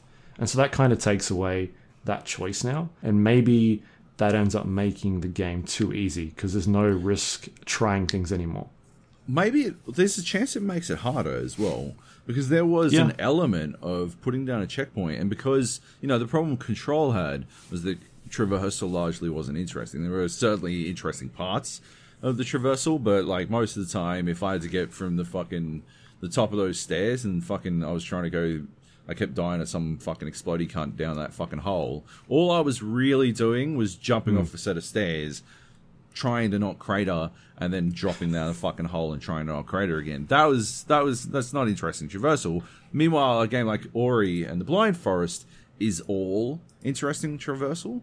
You know, like it's built on that. And so the parts, you know, you put your checkpoint down and then you would come back, right, to the point where you died. What was happening was you were actually honing your ability to be good at that traversal in particular. You know, the traversal that the game was challenging you to. But it was sort of like forcing you to, you know, repeat lines when learning a language, or repeat, you know, scales when learning music, that sort of thing, you know, like that. It might actually be harder because you don't have those basic fundamentals like beaten into you anymore by the checkpoint system. I don't know. It'll be interesting to see. I mean, you've obviously played it, so you would know. But I mean, yeah, that's the thing, is that I've only played so the first maybe 2 hours of the game, and it's kind of hard at that spot, that place, to determine how hard it's going to get, and whether or not it will be hard. So, did you feel like it made it easier? So I didn't die a lot. I died a couple of times, but at the same time, I think it's too early at that stage to tell. Right. Maybe it does get ridiculously hard, but I feel like if they're putting all these things in there for people, hopefully it means that they're trying to make it challenging, and then if you do find it too hard, that you can turn the difficulty down. Yep. So, yeah, I feel like it's going to be okay, but maybe the purists might get a little bit upset about like, oh, this one's too easy or something like that. Yeah. Right. But yeah, we'll see. We'll see how that turns out. But it's cool that they've got a lot of that stuff in there to sort of make it a bit more accessible for people that look at that game and be like, oh, that looks really interesting, I want to play that. But then they jump in there and they're getting their ass kicked. The most purists just wouldn't die in the first place, so they wouldn't even need the fucking checkpoint system. You know what I'm saying? This is true. Stop being a filthy casual. Yeah. Exactly. Yeah. So yeah, they've got the shard system in there as well, which I talked about, like being able to make the game harder for you, even harder. So that's something new that's in there. The other thing they've got that I've noticed, which wasn't working because they've obviously blocked a couple of things out there, but there's like speed running trials that you can kind of do. So getting from one point to another, it'll sort of record your time, and then you can challenge other people. There was what was it called? Not Spirit Trials, Spirit Shrines, which was like a wave-based encounter where you could trigger this event and it'd throw some enemies at you. You'd have to try and clear the wave, and then it'd throw another wave at you. And once you'd done the whole thing, that'd kind of give you like another reward. So again, that's like another additional objective that you can kind of do, more like a side mission, so that you're not just focused on doing the same thing, getting from point A to point B. You can kind of explore a bit more and do this stuff to upgrade your character a little bit. The other thing is, I guess the music was highly regarded as pretty good. Yeah. So they've got the same composer back to work on this game again. And when they actually initially came up with the idea of Ori and the Blind Forest, they brought in the composer, which is, hopefully I don't butcher his name, Gareth Coker. I think that's how you say his last name. And so they basically did like a pitch for the game, and they had him compose a bunch of the music for the original game. And so he was brought on super early. And that is kind of why the music in that game was as good as it was, because he was on it for a number of years. Yeah, right. And they did the same thing with him again this time around. So immediately after Blind Forest was finished, they went to work on Will of the Wisps, and Gareth was yet again, there playing the game. He's telling me that he's played like basically every build of the game. He may not be doing a huge amount of the music in sort of like the first 1 to 2 years of development, but he's still playing it and getting an idea of what they're going for, and he can still work on bits and pieces, but he gets an idea of the direction they're going in. And then from there, he can, once things start getting to a point where he needs to really start working on this stuff, like he knows what it's about. He's played through the entire game, and he can just jump in and start working on it. He talked to me about how this time around he got like an upgraded studio to work with. And he recorded it at the same studio where they've done like Interstellar and Inception. So a lot of the a lot of that sort of stuff. He's British as well, so he recorded it in London with the London Orchestra, and also added a full choir to this game, which they didn't have in the last game. So he got a much bigger budget this time around to work on that sort of stuff. He got a lot of better equipment to also work on it, and then just the time as well, which is a big factor. So he's had I guess like he was talking to me about like having a brief and being given a brief of the things they want to do in this with this particular game, and it's kind of like, well, how do you they want to make things better, but how do you make the music better? So him really struggling to try and sit there and try and figure all of this stuff out. So having these extra tools at his disposal kind of makes things a bit easier. But also having him being somebody who plays video games and is able to have so much time to sort of sink in what that game is doing is really cool. He talked about like being able to hire extra sound.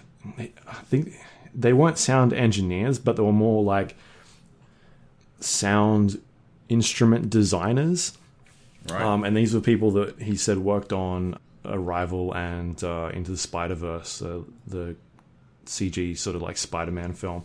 Right, cool. And so he like gave them a brief of like specific sounds that he wanted to use to be able to create as like a musical instrument, like Ori sounds, I think he described them as. And so he would give them a brief, they'd go off and come back with all these really weird, unique sounds, and then he'd try and incorporate them into the music.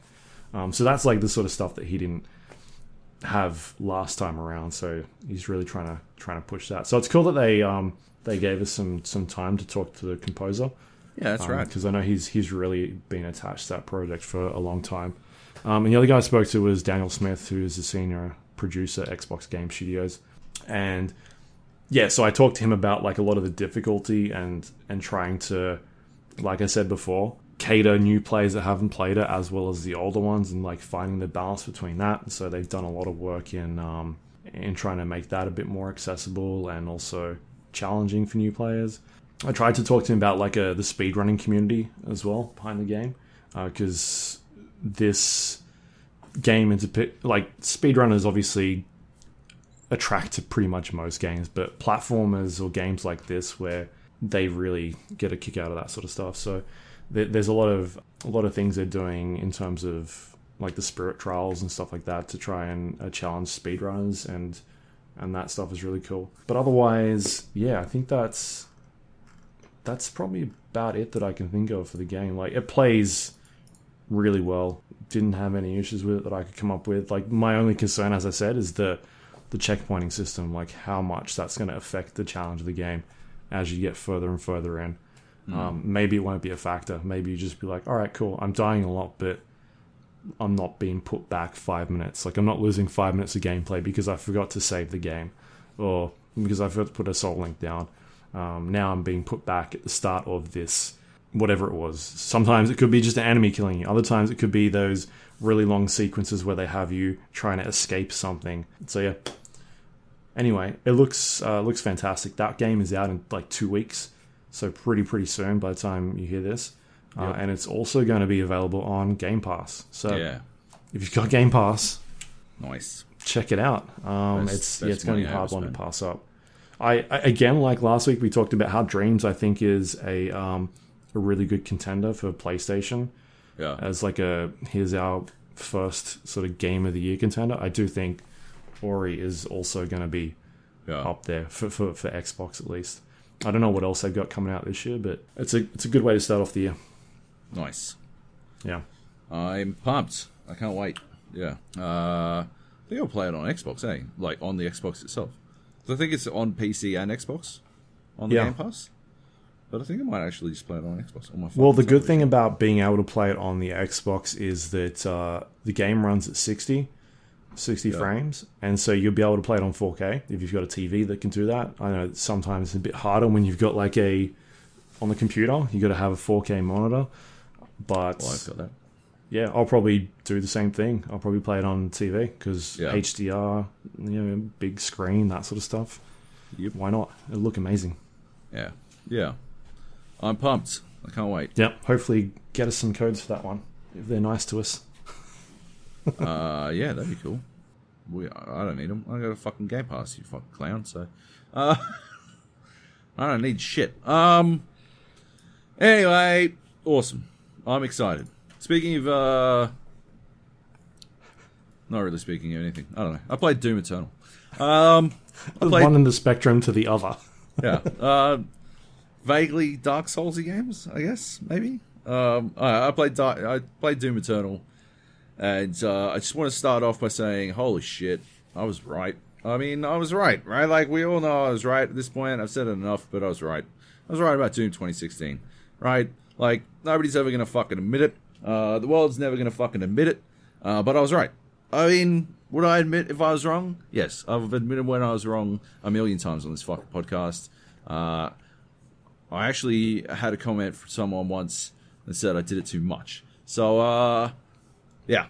Fuck that shit. I was right. I was right about Doom 2016. My chief complaint, apart from the multiplayer being bad, which I think is worth a couple of points off in and of itself, but obviously, I'm alone among the people who reviewed it. Whatever. My chief complaint was that it didn't successfully incentivize you to rip and tear, which was the philosophy and motto of the game itself. And as a result, I felt like it didn't achieve its, its set out promise. And clearly, having played Doom Eternal for 3 hours, they may not have taken that specific criticism to heart. But they did recognize, I'm sure independently, that what they failed to do in Doom 2016 was correctly incentivize players to rip and tear, and they have done everything they can to fix that through extensive efforts to, they've neutered.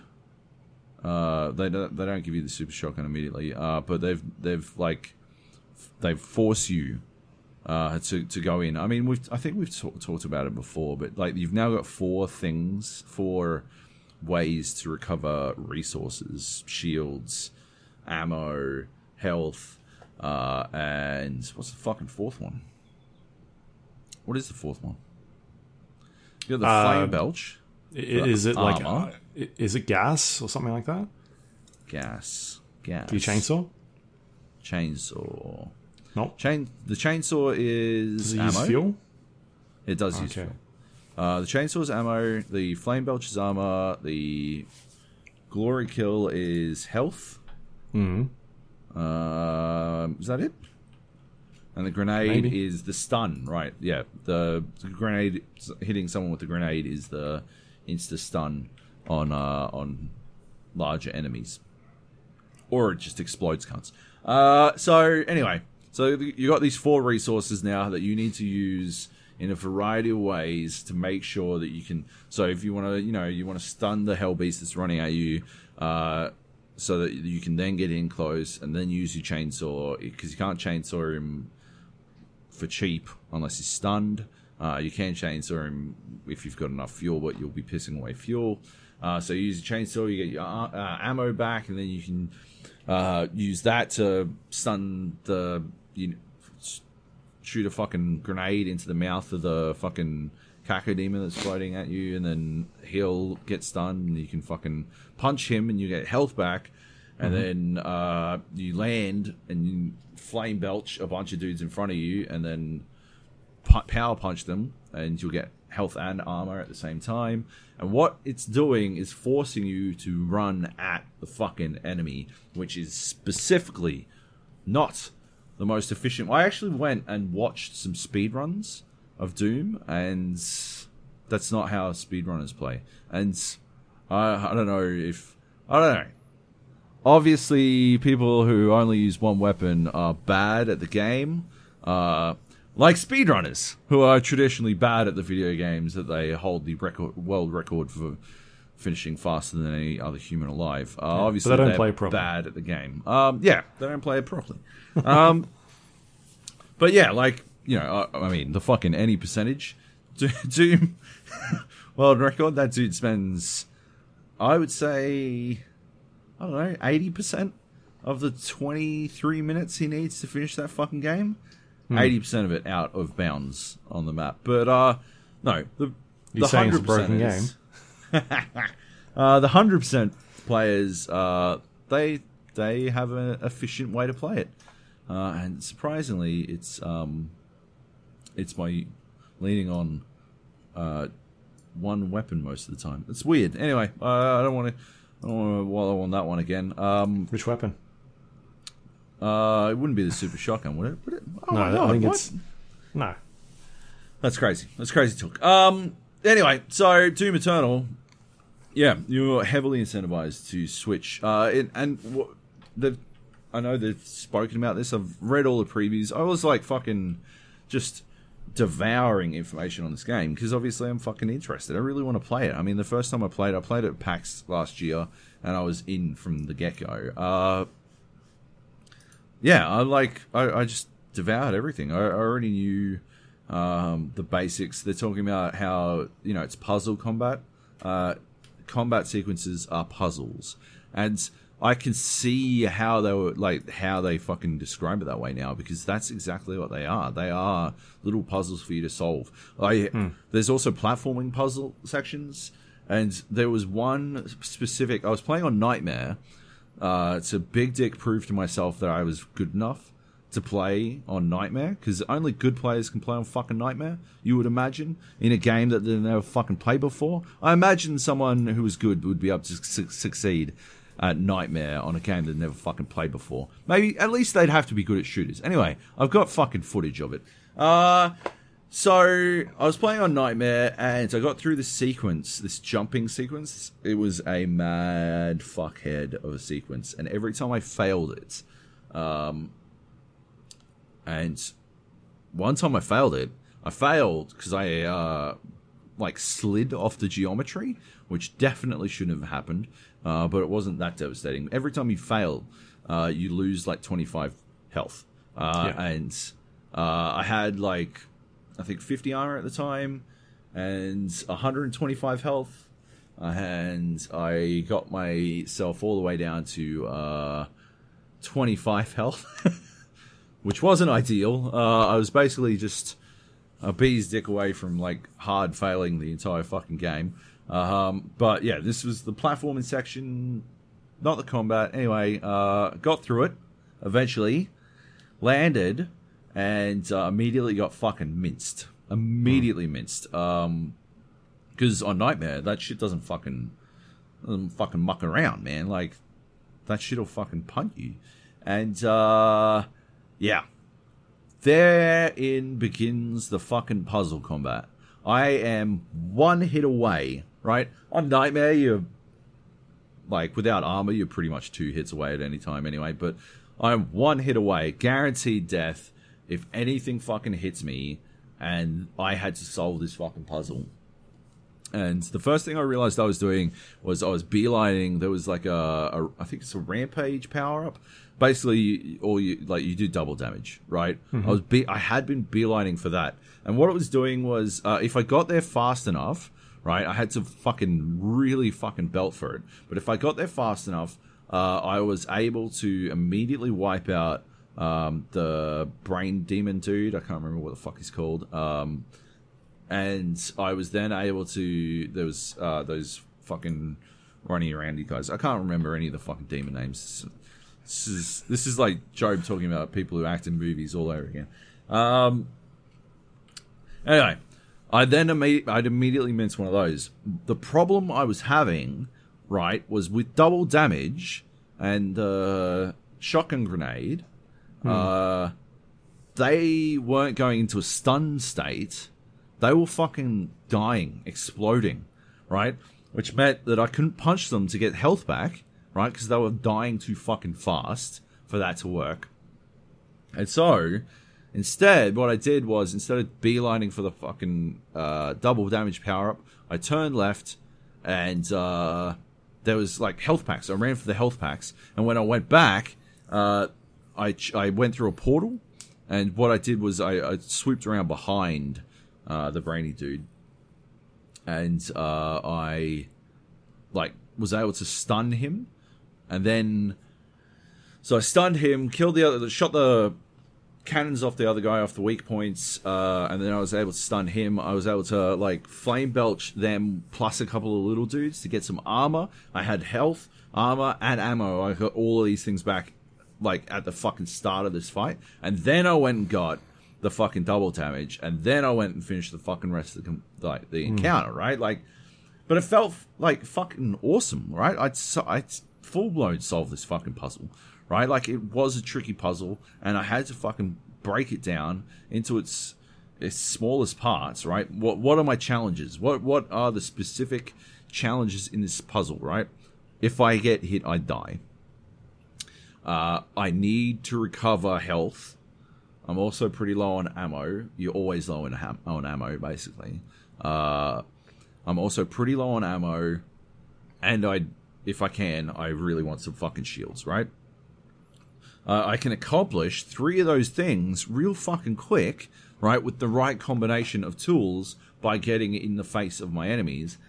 And there happens to be a portal really close to where I start, right? And if I run over to the portal, I also happen to find health along the way. So that gets me health immediately. It doesn't get me to full, but it gets me more. I'm now 2 hits from dying, which is enough, really. So 2 hits. The portal gets me in behind. I get the stun, and I solved it, right? That felt amazing, right? It felt sick. You full blown broke that game down all the way that single encounter. It was literally after I had to do basically the same thing for the platforming puzzle, right? I have to jump to this one, jump to this one, jump, dash, then jump to the next platform. I can't jump, dash because there's the dash refresher.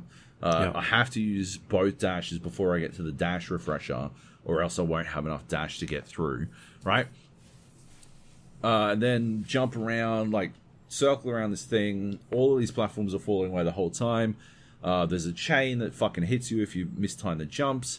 And then once you land at the first safe zone, you need to look at the chain and time your next jump so that the chain doesn't hit you, because if it does, you will fucking die.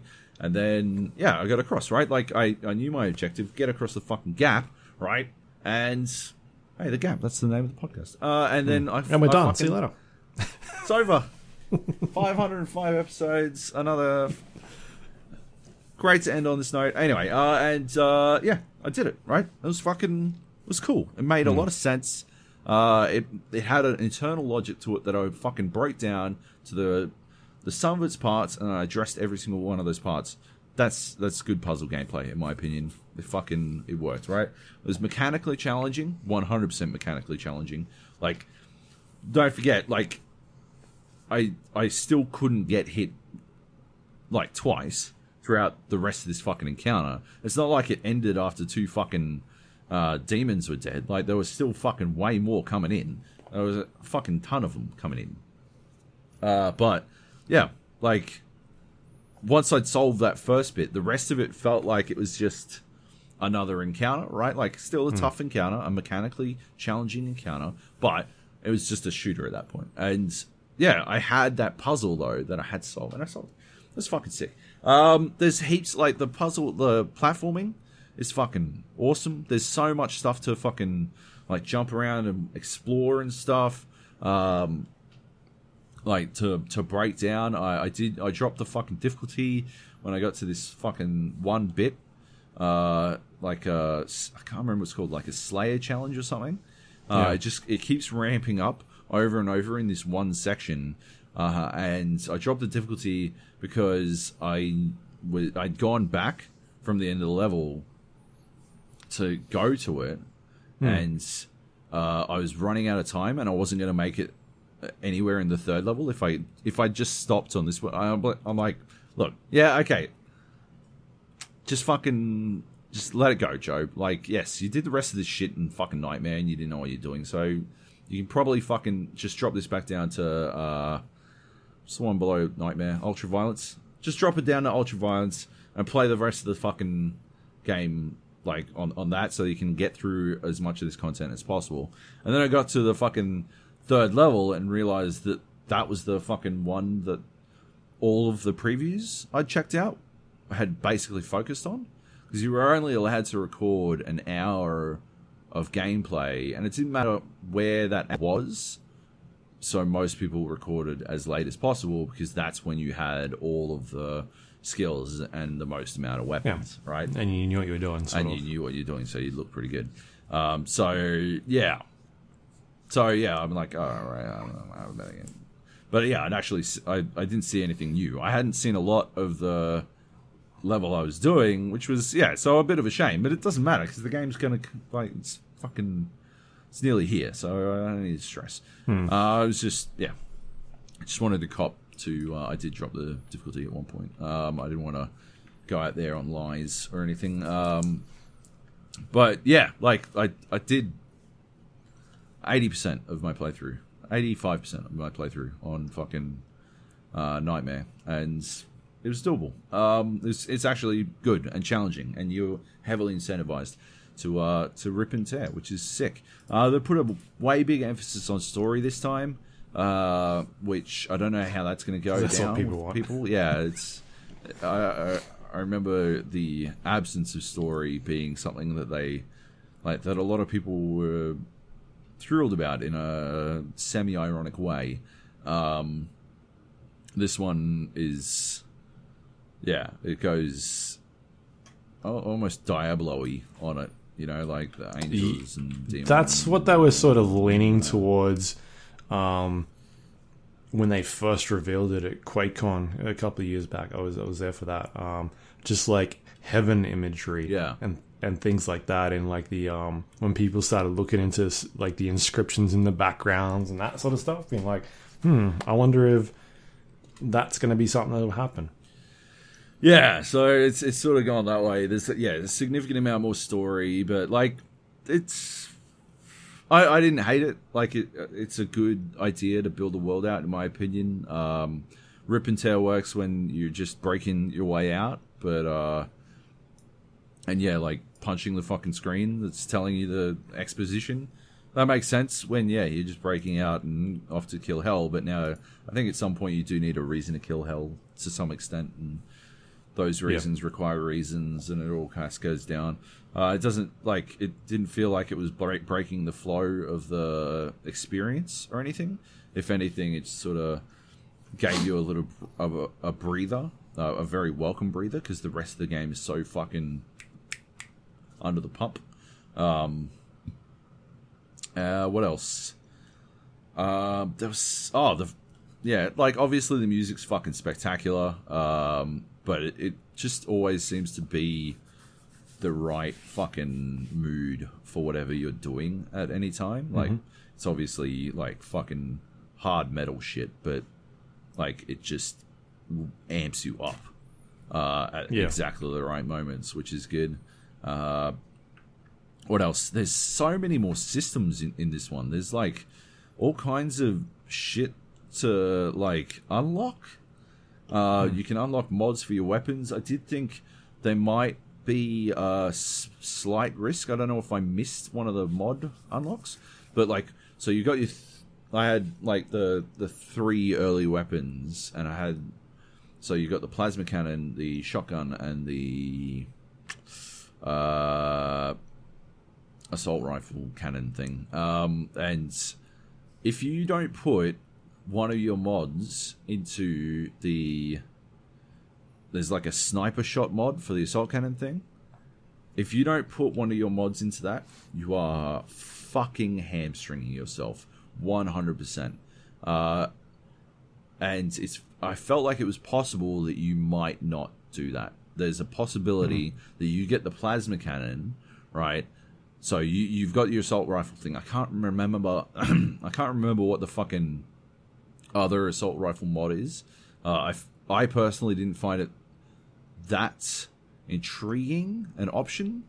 But like, if you was something that you wanted to do, then you might be inclined to do it. And I feel like that would put you in a precarious position, because that specific mod is probably one of the best ways to disable weak points early on enemies when you see them, and it winds up being unbelievably fucking valuable. It's also one of the easiest ways to just delete smaller enemies, which is not always what you want to do, but there are occasions where it's exactly what you want to do. There are a couple of platforming sections that are about 1,000 times easier if you've already deleted the fucking enemies around the place, which is very easy to do with the sniper mod, and not fucking easy with any fucking else you've got available at that time.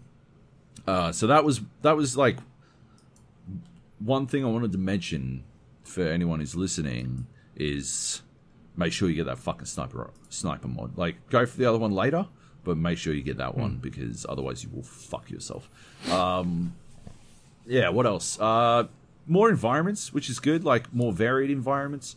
I was sort of worried it was going to be like the fucking brownie ready fiery of Mars / Portal of Hell that Doom 2016 is, but it's very much not. There's a lot going on. There's some really interesting like architecture and stuff. What else? Very video gamey. Like, it's like very surprisingly video gamey, which I, based on all the previews and the interviews I've listened to, is exactly what they're going for. But I think it's going to surprise some people just how video gamey it is. Like, I almost feel like they could have found a more, like, a better way to get you to do your weapon tutorials. Every time you get a new weapon or get a new ability, it transports you. Throws a bunch of enemies at you. No, it just puts you in a fucking, like, a different area. Right? Like a holodeck. Yeah, like a holodeck type thing. Which, I think is an interesting approach. But, yeah, there might have been a slightly more, I don't know, a slightly less jarring way to go about that. But it's not that. Maybe there's a reason for that. Yeah, maybe there is. Like, it seems like your Siri, the Siri dude in your head, he was in the first game, I can't remember his name. He might be doing all that kind of shit. It's almost definitely attached to your, like, the visor on your helmet and stuff. But yeah, it might be something related to him, and they might build it out or whatever. Maybe they won't. It's not that big a deal. It's just, like I said, surprising, right? I think it's going to surprise people. There's, like, all kinds of stuff to unlock and, like, to change the way you play. Like, you can add these runes and all this stuff. It feels good. I like that. It also, because what it's doing is like at the end of the day, I think Doom 2016's biggest problem was incentivization in a lot of different areas, and what all those runes and stuff are doing are incentivizing you to explore the game world as much as possible, because that's how you find those runes and that's how you find those upgrades and all that kind of stuff. And if you're not doing that, you're not like unlocking all that stuff. And so it's a very good way to get you to explore parts of the game world that you might not otherwise really bother to try to get to, which is good. I can't think of anything. I mean, obviously it's gorgeous. You played on PC? Played on PC. I felt like my I remapped some of the controls because I had a 6-button mouse. I remapped some of the controls to be on the mouse, and I felt like one of the mouse buttons wasn't working, but it was not final. It wasn't the final build. It's not the fucking final build of the game or anything. There's still a ways to go. So, like, yeah, I'm sure they'll fix that. That was the other thing. I started playing the game. I played through the first fucking, I don't know, like 35 minutes without any HUD. And then I played for the next 20 minutes without any crosshair. All of this on Nightmare difficulty. The entire time on Nightmare difficulty, no HUD and no crosshair and no fucking idea of what the fuck I'm supposed to be doing. And it was very confusing. I didn't realize until I got to this part where it's like, press Q to bring up your next objective on your HUD. And I pressed Q and there was like a bing and nothing happened. I'm like, weird. And I'm like spinning around in circles, pressing Q and bing, bing, bing. And there's nothing. I'm like, I was sort of under the impression that maybe it was like the HUD-less experience until, games do that sometimes as you go through parts of the HUD fucking unlock and you're like, now you can see your health. Now you can see your armor. This is your mini-map or some shit. And you're like, and so I thought that's what was going on. I'm like, that seems off. And it turns out someone had been doing like some recording on the machine, like recording like sweet looking footage. They had recorded it without any HUD and no crosshair. And we caught the HUD bit and didn't catch the crosshair bit because I just didn't fucking need it, baby. Like, just fucking point the center of the fucking screen and it can't fucking blast them. I mean, I only had the shotgun at that point. You pulled out a thumbtack. Yeah, and just fucking a little bit of... Yeah. That's how you used to eat AWP in Counter-Strike, right? Yeah. Pull some blue tack out and just stick it on the screen. Exactly. I'm pretty sure that's what Frisco was doing when we were playing fucking our no-scope gun game variant. Because that dude was fucking... He put a sequence up on fucking Discord, and it is the most heinous shit. Oh, he was straight hacking. He's a hacker. No, it was good. Anyway, and yeah. How many things did you punch to open? A couple, a handful. Yeah. Not as many as you might expect. Yeah, fewer than I expected, but yeah, not enough. I did have to find a yellow key card, so that was good. I was happy about that. That sounds like a Doom game. That was enough for me. But yeah, it's good stuff. Like, I'm very excited for it. And I guess that's the thing, right? We just got to see whether or not these kill chambers vary. Like, far, right? They were less kill chambers. You were locked into some areas, but there were less. It wasn't kill chamber after kill chamber after kill chamber, which is, fucking locked door after locked door after locked door, which is what Doom 2016 was. And because of the way the areas were constructed, in 2016, I'd say every other fucking room you were locked into was just, we're gonna keep spawning shit in. We'll just keep spawning shit in, and it will get progressively larger to ramp up the tension. But because it seems like every encounter, every kill chamber in this one has been specifically crafted, so it spawns in different, like, specific enemies at specific times to challenge you in specific ways to create the puzzle of the encounter itself. And because you're directly incentivized to run into them, it's less noticeable because of the pace and the tension, like the pace and tension of the gameplay experience is created by the puzzle itself and by the rip and tear nature of the game itself, as opposed to just continuously trying to overwhelm you with more and more enemies, which was not an interesting way to go about things. Yeah. But all right. Yeah, that's about it. I'm super fucking excited to play it. I can't wait. Yeah. Cool. I guess we'll see. One more month, right? It's March 20. March 20. We're so close. What comes out first, Doom Eternal or Warzone in Call of Duty? Whoa. Hard to tell. Hard to tell. Didn't we talk about this last week? The answer is Half-Life. Half-Life 3. Yeah. Or is it, is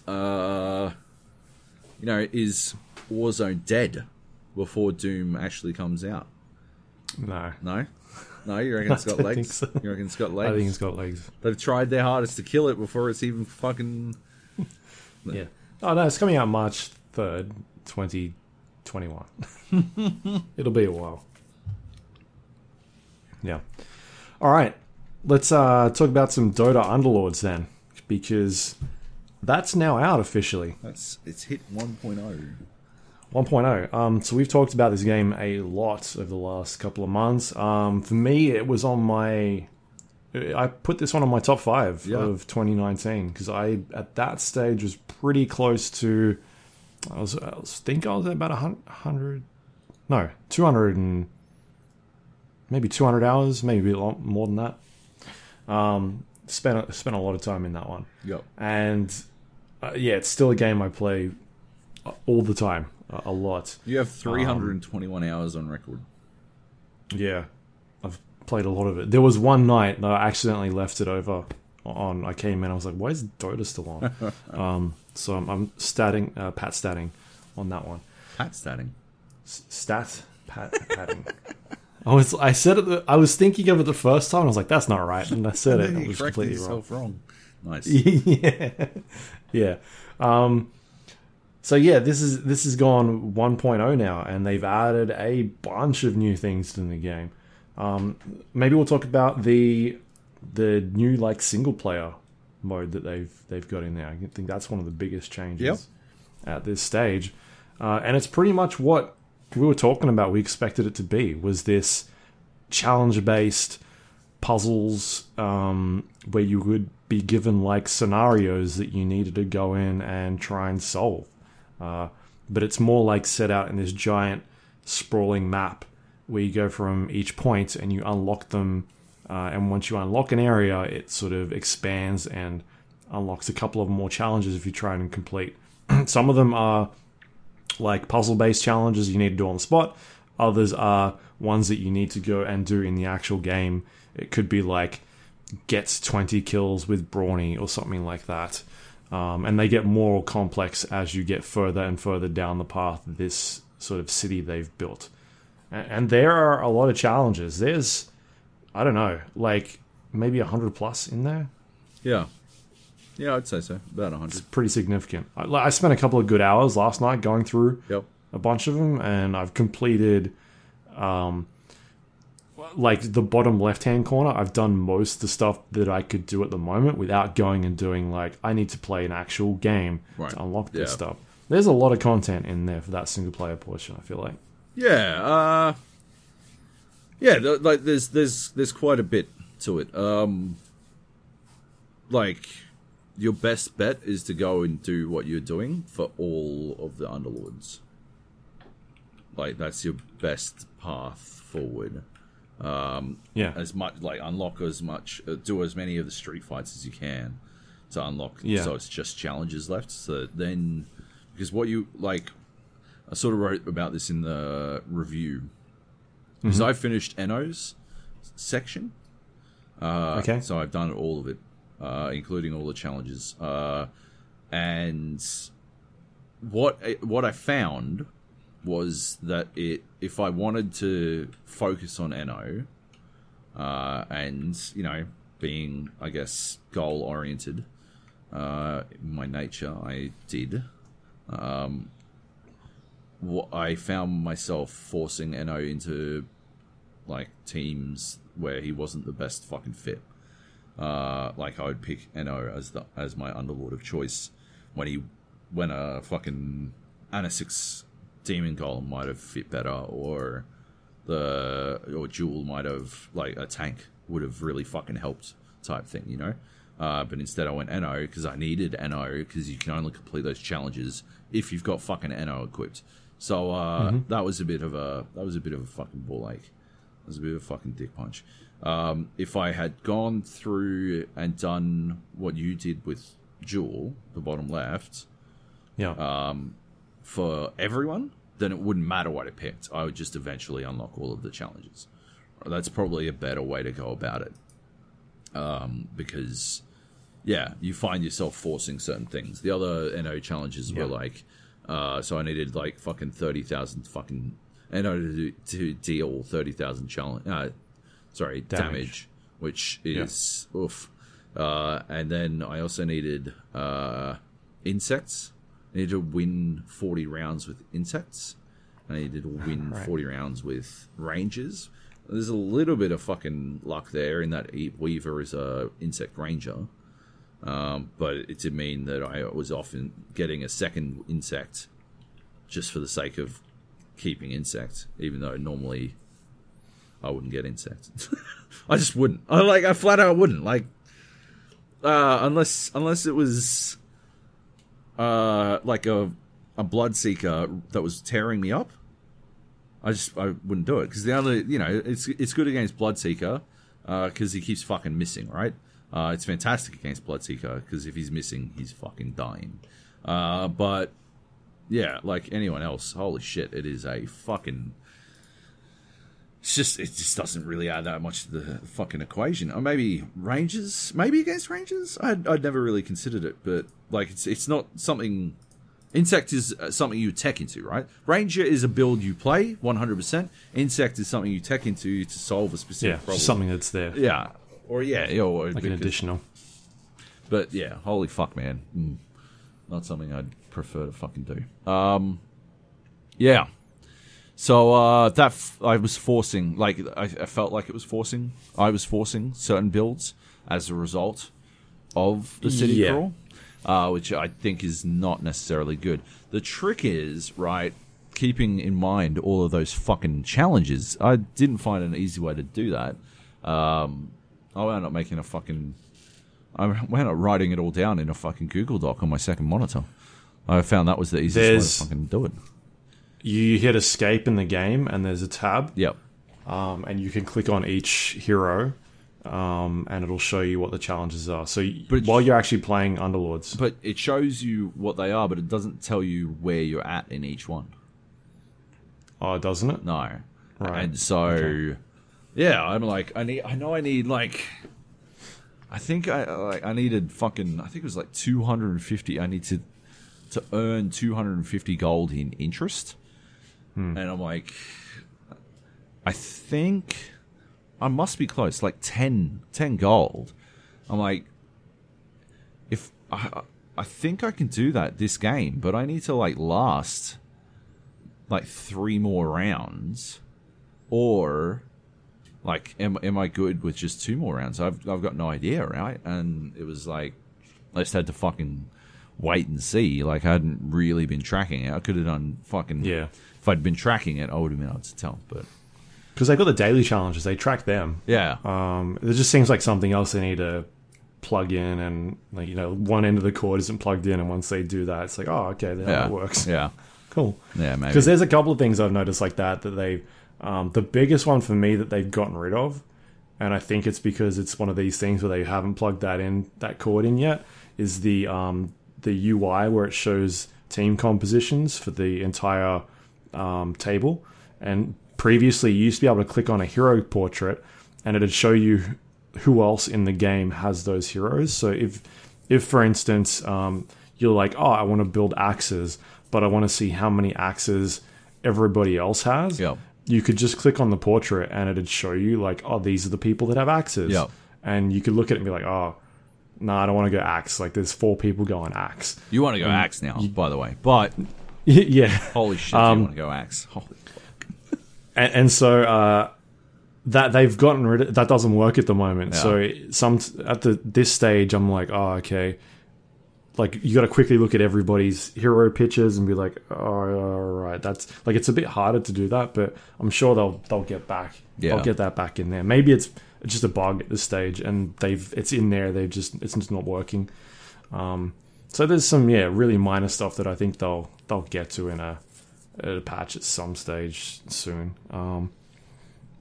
But otherwise, like, I'm digging some of the stuff they've done. I think at least they've done a really good job with it. I mean, obviously, it hasn't been that big a change. The biggest change between like fucking earlier this week and now is that there aren't any fucking scrappies anymore, which is fucking great. But a meta change, massive meta change. It feels really balanced at the moment. Yeah. Like, in terms of, I didn't play a game last night. I played a lot last night. I didn't play a game yesterday. I was like, this is fucking broken. Yeah. Like, everybody keeps going this thing. Like, there was none of that. I'm sure we'll get there in like a week from now where everybody's playing something because someone will figure it out. We played an 8-player game in our Discord. We had 8 people playing in the Gap Discord. Everyone playing all at once. It was fucking sick. And shout out to JB who managed to win it. He's the reigning champion of Underlords Standard in the Gap. But we were playing and Heckles had come in. He was a late entry into the arrangement. And hang on, I'll just bring it up. He was getting fucking pantsed. Like, real early. Like, I think he might have dropped to, like, sub 50, while most of the rest of us were still on, like, fucking 75 plus, which is uncommon. And he had joined the game I basically coaxed him into joining the game. He was going to bed. And I was like, I just can't play one game. He's like, it better be a quick one. And he's like, sub 50. I'm like, all right, you can make it a quick one, I guess. But, like, apart from that, it was not going to be a quick one. Like, the rate that game was going, it was going to be one of the fucking longer ones I'd ever played. People were barely winning fights against one another, except for Heckles, who was getting fucking pantsed. Like, just fucking dominated. And so he wanted to leave early. That's what I figured, right? And he's like dropped to 47 health, like fucking that. And then suddenly he just started winning. Like, he just started winning. And so he didn't even get knocked out first. Because, it just swung back in his direction because there is so much balance. He clearly just had a team that needed, some time to get online. Composition. That was fucking awesome, right? Like, I thought it was fucking sick. And that wound up being a really fucking balanced game. A really fucking tough one as well. And, a lot of fun as well. Like, everyone's just fucking doing what they're doing. I was building spirits. I think, if I recall correctly, Drew was building spirits as well. Maybe Kleb. So we had you, me, Kleb, Baz, Drew, Squirrel, Heckles, and Johnny Bravo, our reigning, defending, undisputed heavyweight champion. The belt holder. He's only the belt holder. He'd like to claim that he's the best, but that doesn't mean he's the best. He's just. I think the best is Gav, because I've never seen someone Mr. Magoo their way into so many wins. Like, he should play this game and then go to the casino every night. What's wild about Gavin, Grey Squirrel, is that he will be sitting there having not lost a fucking round, and he will be like, hey, what's a savage? And you're like, what the fuck do you mean, what's a savage? You'll be like, yeah, what's a savage? What's a savage mean? And you're like, what the fuck are you talking about? I don't understand what a savage means. You're like, you've got fucking 3 tiers of them. How do you not know what they do? Oh, I don't know what they do. You're like, hover your fucking mouse over the fucking icon. How? You're like, oh, what's a mouse? And you're like, you're fucked, cunt. It is inexplicable how fucking goofy that cunt is. And he still fucking wins constantly. It is Or his item builds. I'm like, why is this item on this character? Like, it doesn't even work on this character you've got it on. The fucking he had the like kills summons on his fucking Bloodseeker. And you're like, what the fuck are you doing? Why are you like this? It doesn't make it. And he's like, but now I want him to kill the summons. It kills whoever has the least health. It's just gonna kill summons. Like, that's the perfect fucking... Oh, my God. Yeah, amazing shit. Anyway, can't blame him for not listening to you on that one, though, because you are terrible at itemization. I'm just going to say it. You know, I've had enough at how bad you are at itemization, because you always throw your fucking opinion out there, and it's always wrong. Every time you've told me to do something with my items, it has been the wrong fucking move. It's always correct. It is always incorrect. You are the opposite of me with Doom 2016. That's what it is. So the other big changes are the ace effects, and the aces have been removed. They're now just like a tier 5. So these are like the big boss enemies. Yep. You could put on there. Like you said, the scrappies have been completely removed. So that's like, is it 9 heroes? 2, 4, 6, 8, 9 heroes have been removed, but they've added in a bunch of other heroes back into the pool that were removed a little while back for some balancing. And with that being done, they've added in some extra alliances. So Scrappy and Vamps got removed. Summoner, Vigilant, and Void end up getting put into the game, which some of those, like Vigilant, I don't think is any good at the moment. I think that one gets like a buff at some stage. Vigilant is the one where if somebody casts a spell, all of the targets will, all of your characters will try and kill that target. Like they'll aim at it at once. All the Vigilant characters. Well, yeah. I mean, you can get to a point where everybody attacks it. So there's different tiers. Oh, okay. Yeah, right. That one's... I just don't see that one being very good at the moment. I like it against summoners, and that's about it. Yeah. Just because you desperately want Arc Warden to eat some shit early. As soon as he starts casting, so that he just doesn't have infinite fucking chunky fucking Arc Wardens. That's the nightmare. So Arc Warden's back. Anyone who played early on, remember Arc Warden, like just boards and boards of Arc Wardens. They nerfed him into the ground to the point where they're like, we need to get rid of him. Yeah, basically. And then they've brought him back. He's a 1 gold. He does, like, his summons do not... Oh, thank Christ. They do not count against your health, which is good. But he can still just get fucking dozens of the cunts. And he doesn't take your items anymore. Yeah. Which was something he used to do. Yeah. Yeah, which was... And you could just destroy people with, like, a refresher orb or, like... So many cool combinations. Yeah. So he used to be like a 4, like a level, tier 4 or something. Yep. Now he's like a tier 1. he's useless, but he's still funny. Like I had some games last night where I had him on. You were playing a lot, a lot of Arc Warden. Yeah.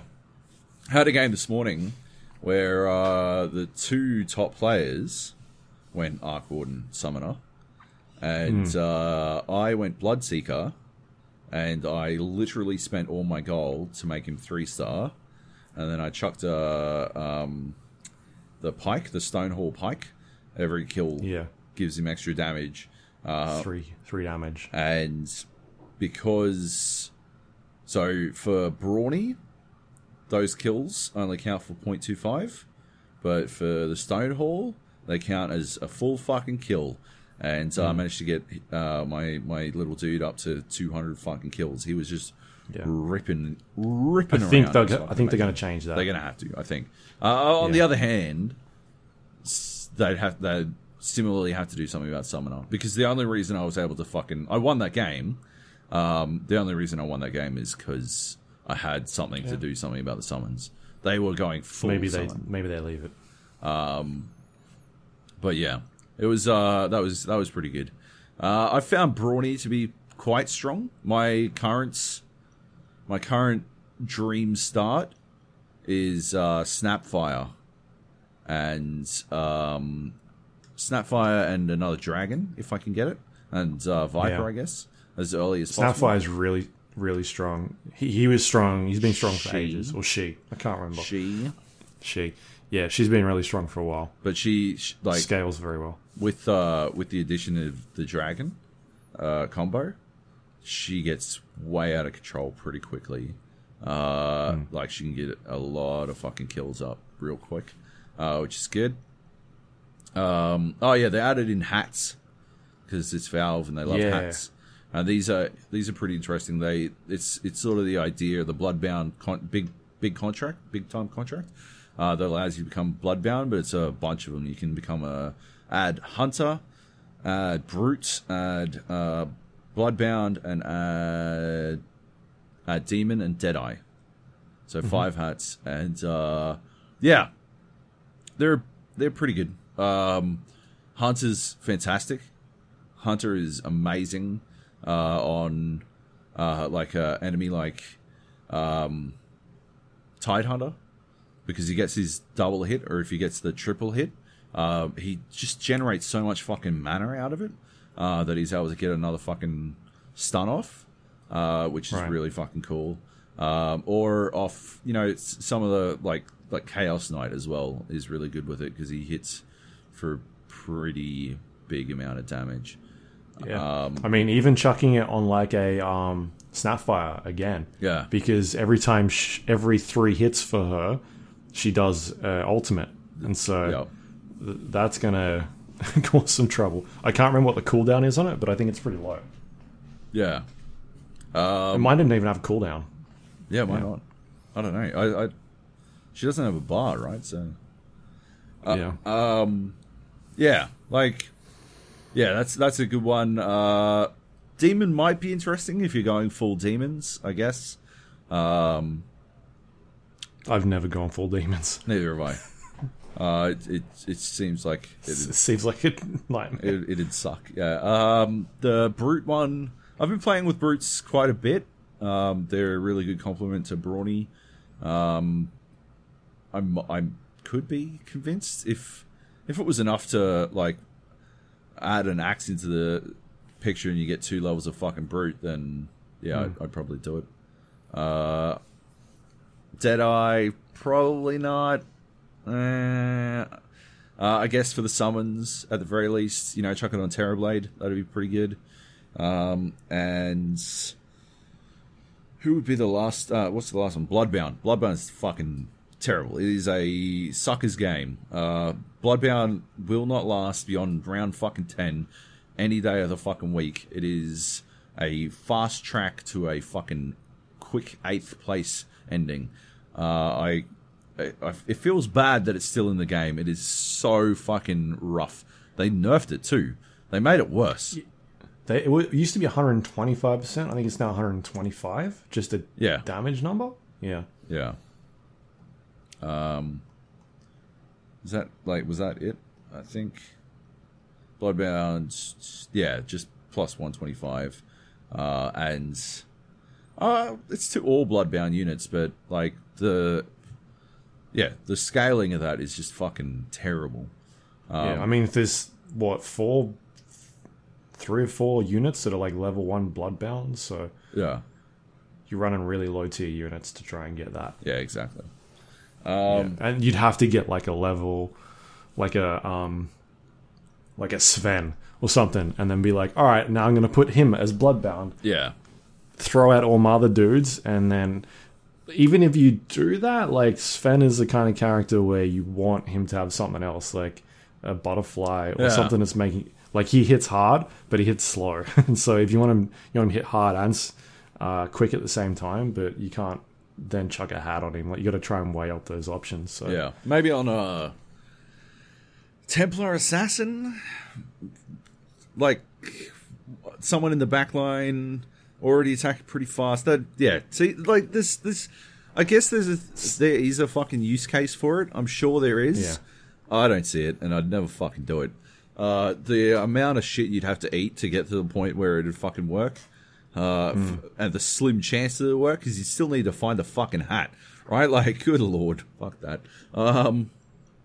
But yeah, there's all that. I mean, so the hats, they put in like another 9 items, which do a variety of different things, which is cool. I don't think, did they take any items out? Maybe they took 2 items out.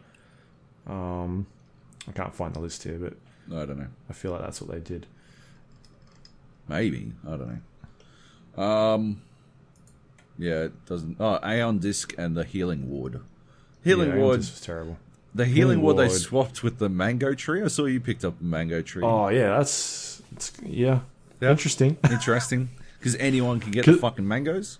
Because anyone can get the mangoes, but so what I did was I put it in the very back corner, and then I had my 2 mages. Yeah. My mage and my Arc Warden sitting right next to it. So the mango tree only spits out 2 cells away, and so it was hitting the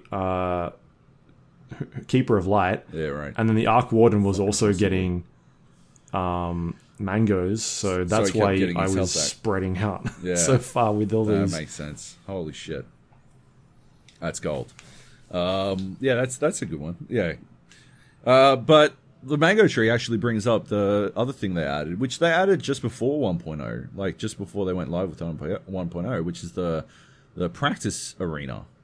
You can now like create boards full of whatever the fuck you want to test out concepts outside of a live environment. You can get a 3-star axe and see how it goes against a black dragon or some shit.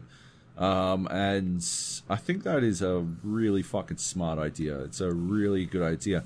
The reason I bring it up with the mango tree is because we worked out based on the wording that anyone could pick up the mangoes, but to work out whether or not it definitely applied, all I did was I created a bunch of made a wall of 9 mangoes. Put a 3-star Drow Ranger in the center of it, in the corner, and then I put a bunch of Drow Rangers on the other side, 1-star Drow Rangers on the other side, and the mango was right at the edge of the fucking thing, and so my Drow Ranger was taking damage, their Drow Rangers were taking damage, and all these Drow Rangers, obviously are buffing each other with their fucking attack speed. So my one's getting fucking hurt, but she's getting mangoes thrown at her, and the mangoes are throwing across the fucking other side of the board as well, and they were getting healed by those mangoes as well. And so, it was, it's not an elegant fucking way to test it, but it was good enough, and I confirmed once and for all that, mangoes could heal either side, which is a pretty big deal. Your use of it is pretty good on Arc Warden is pretty fucking... Yeah, that's good shit. But, otherwise, it seems pretty risky. I think maybe the better way to do it would be so that enemy players can pick up mangoes, but it can't be healed. They don't get healed. They just eliminate the mango. Right. I think that would be a better way. Yeah, because it's 100 hit points, and I can't remember how much mana. Is it 50 mana? I think so. Be easy if we could fucking see it. Mango. 50 mana. 50 mana. Yeah. Yeah. Yeah. It's a big deal if people are getting in your backline. Yeah. Anyway. Cool. Yeah.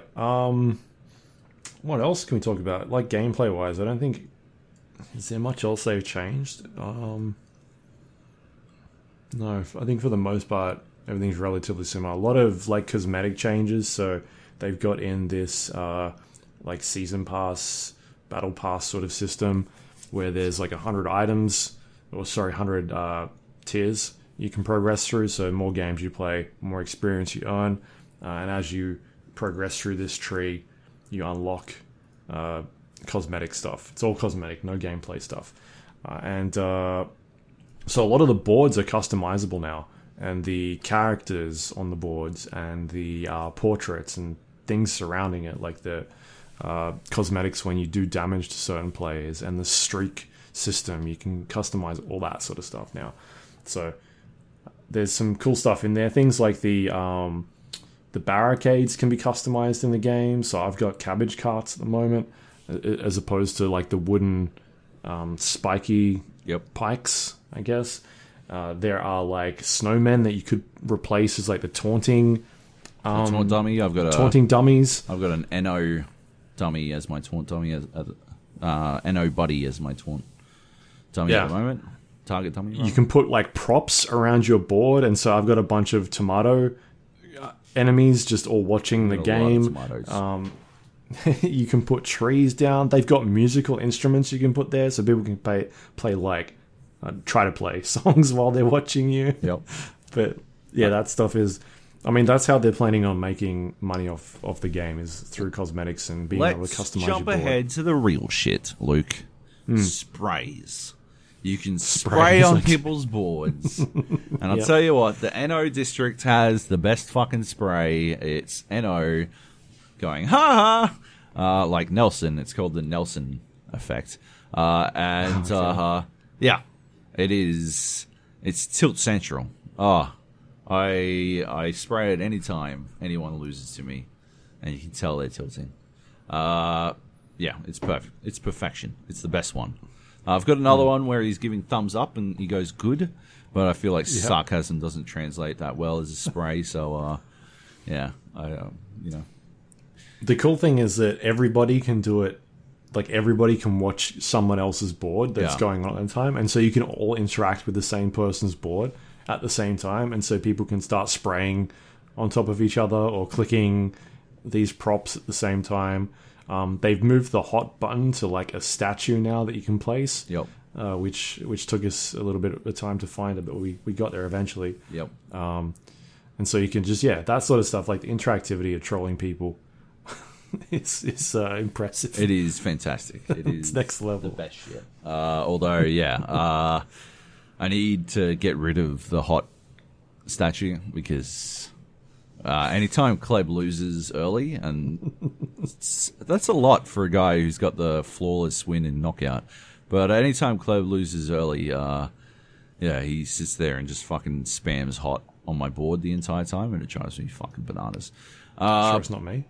I have no way of knowing. And you do get knocked out early as well, so it's possible. But anyway, it's some hyper amusing shit. They've done a pretty good job with that kind of stuff.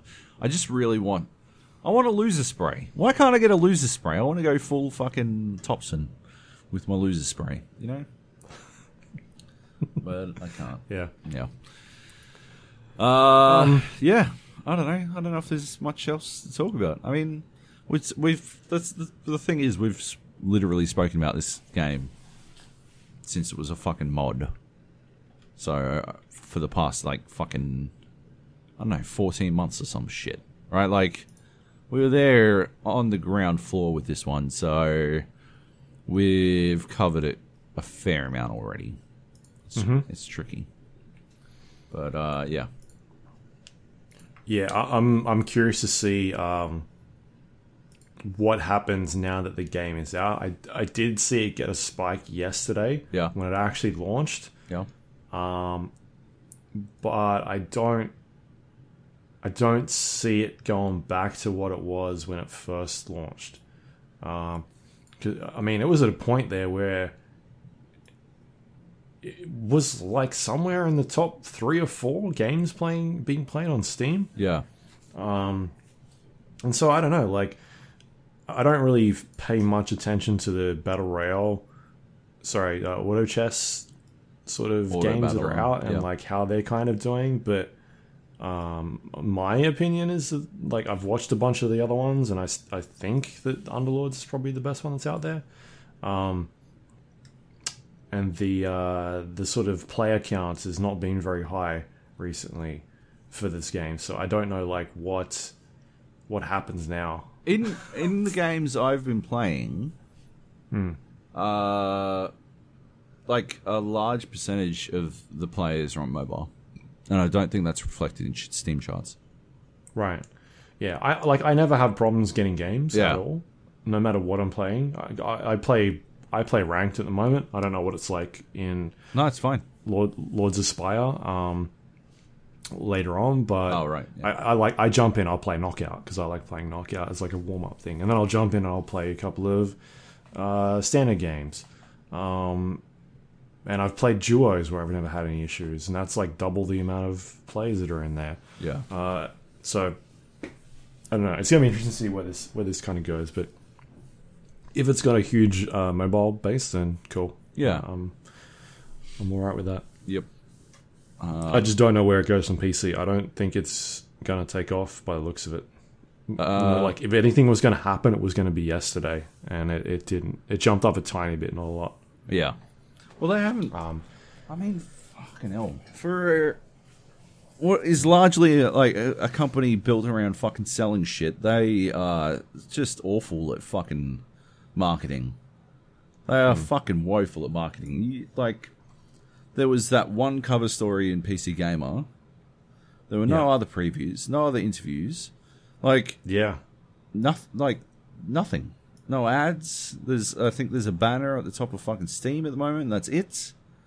Yeah. Like, I mean, and this is something you and I were talking about before we started recording, of like, people may not understand because they'll look at the title and be like, oh, it's a Dota game. Yeah. And then so they're turned off because they know how complex Dota is, or how complex MOBAs are. And so they're like, oh, well, I don't know how that works, so I'm not going to play this game. But all the people that we're playing with don't play Dota, and they don't like know the mechanics of Dota, and they still have a lot of fun with this. Yeah. Yeah, 100%. So I think that's a big sort of stigma they got to try and get through, and they've done a bad job of getting press out there, or even they just don't even try. But the same thing's happening with Half-Life Alyx, right? I haven't seen any fucking previews for that. Haven't heard of any interviews, or maybe that one interview at launch or whatever. Like, yeah, they're just terrible at it, and I feel really bad for saying this, because that is the purview of the fucking click commander himself, Eric Johnson from Valve. He's their marketing director, or at least he was. I don't know if he still is, but like he still is. Yeah. The fucking pussy fiend himself isn't even fucking doing any marketing. I don't understand. Sort it out, Eric. You're our boy. You know, bad boys for life, man. But sort your fucking shit out. Sell your fucking games. Yeah. All right. That's Dota Underlords, out on Steam now. Also out on mobile devices if you want to check it out. We've got a Gap channel, people playing all the time. So yep. Jump on in there. Maybe you just quickly mention the season pass. I think it's $5 over here, $4.99. What is it for you guys? $7.50, I think. $7.50, yeah. I'm more than happy to buy a couple. You got of these. 360. I've got fucking what? 167 hours. They can have $8 for fucking 167 hours of fucking entertainment. That seems like a fucking good deal. Yeah, 100%. Cool. All right, that's it. That's the game. Should we do some news? Let's do some news. You want to run the show here because you put all these down. Put them all down. Hey, let's start with Kojima Productions, Facebook, EA, Sony. Everyone's out of fucking GDC. Everyone's pulling out of GDC 2020. And I believe, by extension, PAX East, if they haven't already. People are... We talked about this a bit last week. I just wanted to bring it up again. This shit's crazy, eh? Like, did we talk about last week how we talked about Sony pulling out last week? How coronavirus doesn't seem that dangerous? I know we're not supposed to use Plague Inc. as a fucking measure of how fucking diseases work. I understand this, but in terms of lethality, right? It sure seems like coronavirus has low lethality. Maybe like a high infection rate, and a low lethality. And unlike in Plague Inc., viruses can't just evolve into suddenly being way more lethal. You can't just like press a button as a virus and then suddenly everyone's bleeding out their fucking eyes. That shit's like, yeah, obviously nobody wants the flu. But, I don't know.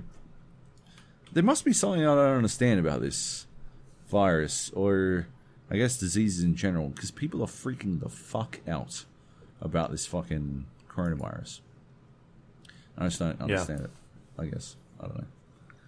It just seems weird. Yeah, there was a statement from Boston, the mayor of Boston, that sent to, I think, Sony, asking them to reconsider their removal from PAX. Like, right. That's pretty interesting. Damn. Cyberpunk's out as well, and PUBG devs have abandoned PAX East as well. Yeah, I don't know, man. It just seems weird. I guess there are a lot of fucking people from all over the place packed into one small area. It's not like I've never gotten con flu, so I do understand. But like, yeah, it just makes me wonder what I'm missing. Oh, yeah. I mean, if you're sick, stay home. Right? Seems easy, right? And as the picture of health that I am, as the fucking world's most healthy man, don't come near me. Who may or may not have just gotten his first period, according to the blood tests. I don't know. Like, I just don't need to worry about that shit. Yeah. I think what's going to be more interesting is coming up to what's going on with E3 now. What? Because that's coming soon. Yeah, that's the next big far away, right? Like, I mean, 4 months. You'd hope we'd solved it. Sony's not pulling out E3. They did that 2 years ago. They've already done that, but like, but like EA is going to be at that event, and a bunch of these other developers. Like, is some of those other guys going to pull out? Is CD Projekt going to have a presence at E3 to talk about whatever they're working on next? Because we know they've got that multiplayer stuff coming at some stage. It's possible that they pull out whatever they were doing there. I don't know. It's hard to tell at this stage, but yeah, we'll see. Yep, might affect things. There's been talk about hardware issues with like the PlayStation now that this is happening as well. It's not unreasonable to think about. It's probably something that we've got to start considering, whether or not these consoles actually make release this year. If the large portions of the parts are manufactured in China, that's going to be a problem because a fuck ton of that country is under lockdown. Yeah, that is going to start to be a concern. There's no question, in my opinion. So yeah, that's going to be pretty interesting later on in the year. Worth keeping an eye on. All right. Predator Hunting Grounds will have a free trial on Epic Game Store and PlayStation on the weekend of the 27th to the 29th of March. I just want to point this out because I know it's your favorite game of all time and you're going to fucking love it. You're amped for it because of its previous developers. So I just wanted to point this out and let you know that you won't have to buy before you try. I'm fucking in. That's just okay. It's coming out in April, so it's like a full month before. Yeah, this seems like a stress test for the servers and bugs. I'm guessing. I'm going to take a stab and say it's going to be on fire. You reckon? Like straight fire? Just judging from the last game they put out, where that was on fire when they released it. Yep. Yeah. I don't care. I'm still in. I'm going to fucking check it out. Oh, I'm going to play it. We're definitely going to play it. I'm going to try to play it. Yeah, we'll do our best to play it. But I've seen videos of it. It looks terrible. I'm not shitting on it just because they made bad games in the past. Like, the videos that they've put up of this game for their marketing material makes it look terrible. But at the same time, I've seen terrible Predator movies as well, so... Which one? You're lying. They're all good. That last one. it was like 60% good, and then it went fucking downhill at the end there.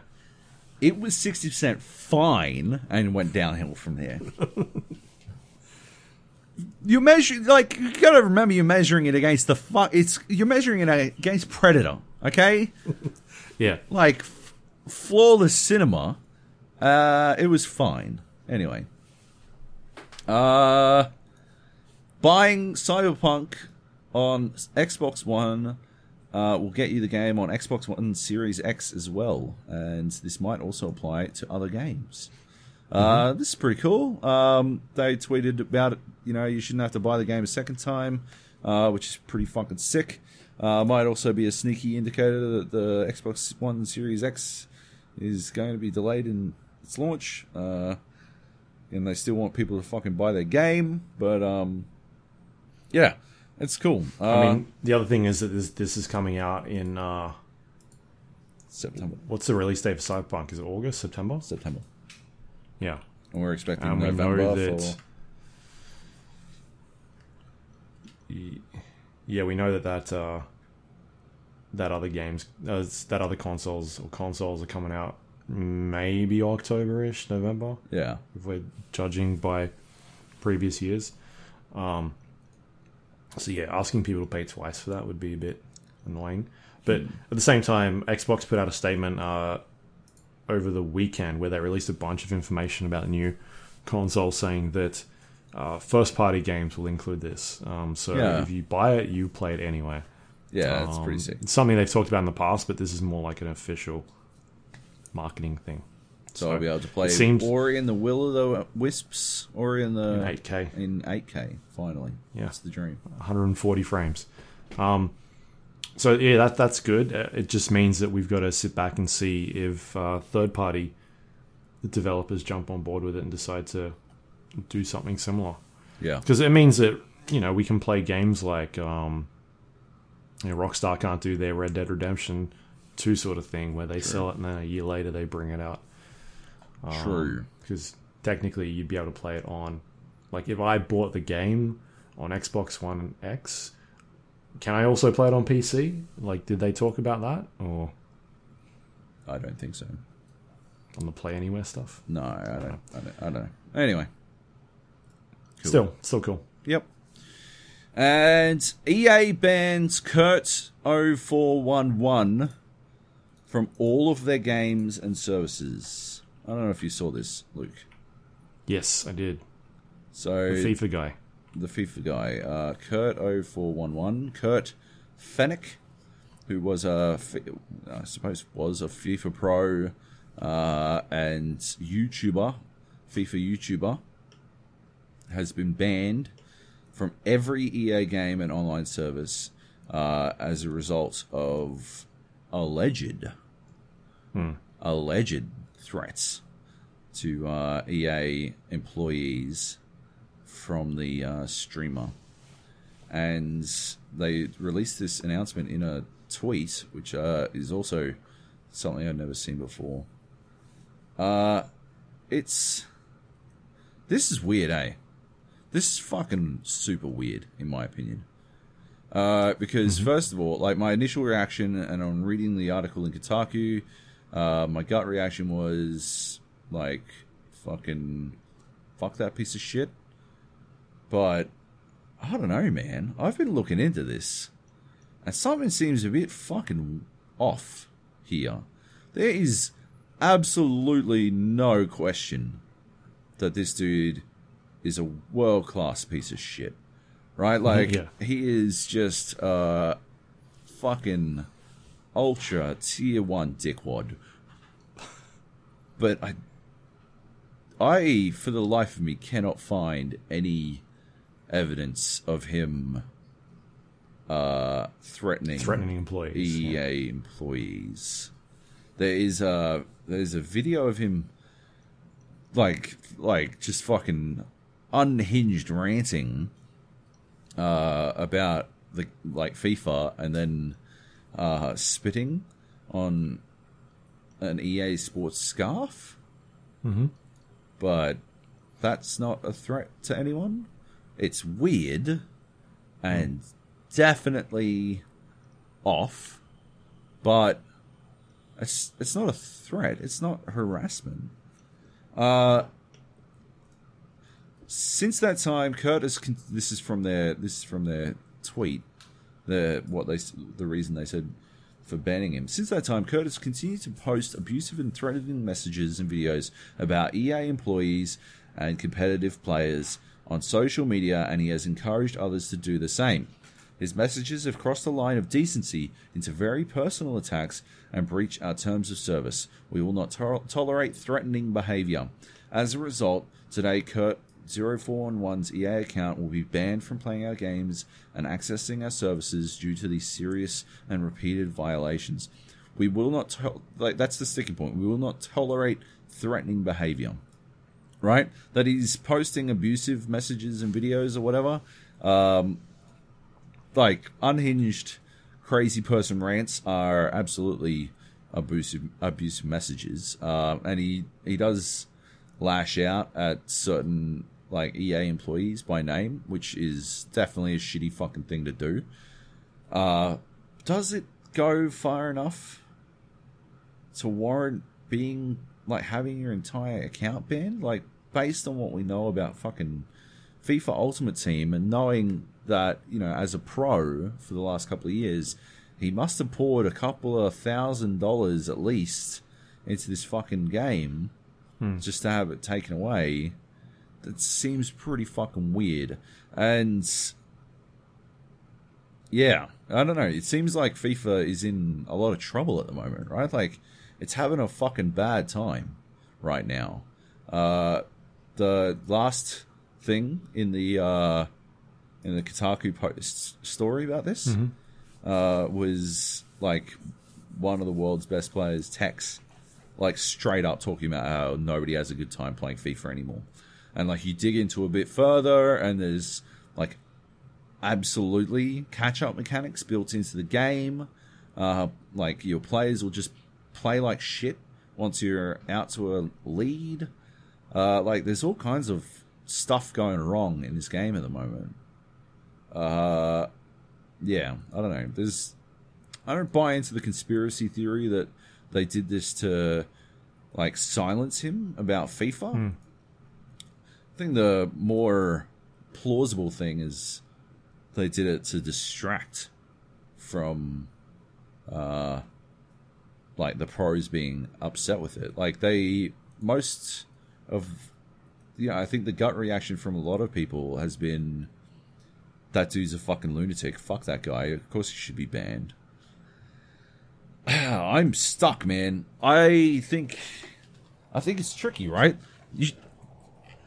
What are you supposed to do, right? Like, it brings up a really fucking big fucking question about what the fuck companies are supposed to do if they're attempting to curb, like, dog shit behavior. It's not like this is the first time there was that dude, the League of Legends player, who was always kind of a cunt for a lot of his career. Was it Tyler One? Is that that guy, right? And they banned him for a while, and he just kept playing and came back eventually. And but his behavior has changed, right? Like he's still kind of a nutcase, but like his behavior changed, right? Like it seems like there is precedent for it to work to some extent. And at the same time, this seems like it's a direct attack on this one dude who's, I don't know, maybe I just feel fucking rough about it because I swear so much, right? I'm like, oh wait, they're banning motherfuckers for swearing now. Joe, we better get on the fucking defense force out of here because it's first they came for the unhinged lunatics and I said nothing, and then they came for the fuckheads. And still, I said nothing. And then they came for me, and there's no one left to speak out, right? Like, fuck, man. Like, yeah. Maybe I'm one of the fuckheads. It's possible. But no, genuinely, as someone who has controversial opinions and voices them in an unorthodox manner, yeah, I don't know. Maybe this does hit a bit close to home for me. There's, like, I gotta say again, there's no fucking question. This dude is a fuckwit. But I just don't know if his entire fucking account and access to EA games forever should have been yeeted over this. It seems drastic. Especially when they're saying that he's doing all these things, and then from what I read up, at least, none of the articles could reference any of this stuff. That's it, right? Yeah. Unless he's deleted it or something, but EA's never said these are the things he said, just that he was threatening employees. Right? Like, it seemed like... On social media. Yeah. Yeah. Like... I don't know. Maybe like a year ban or something would make more sense, but for them to go, yeah, this harsh is... It's also, what's to stop him from just buying another account? Well, or 100%. buying another game. Yeah, like absolutely. Well, no, that's the other thing. They've been DMCAing his videos as well, which I believe is illegal. Like, we basically spoke about this, like with the fucking Call of Duty thing, right? Yeah. Like, it's a fucking direct abuse of the system. So that's also kind of shitty. There's a lot that's shitty about this. Yeah, for sure. But I did see some of his videos, and he just looks like an immature dickhead. So 100%. Yeah, there's no question, right? Like, yeah, he's a dickwad. Like, yeah, but I think that went too far. Yeah. Anyway, all right, that's the news of the week. That's the news. All right. Yep, still no Call of Duty. Anyway, we got any questions? We got questions. Let's do the questions. I'm so hungry. Right. It's so far past my lunchtime. It's crazy. Is it? Yeah, it's 2:00, man. No, it's 20 to 2. Anyway, look, I eat lunch at 12 o'clock on the dot every day, and it's driving me fucking bananas today. Dangers writes, "Hi, Luke and Joseph. Have either of you started production on Jak and Daxter remakes in Dreams? I've been hoping for some since childhood. Also, I can't believe on the latest potty, when discussing turning the show into a Dreams podcast, nobody mentioned the Dreamcast is a cheeky name. I am so fucking upset. With love, dang. Oh my god, I cannot believe we didn't. Have you started your Jak and Daxter remake, Luke?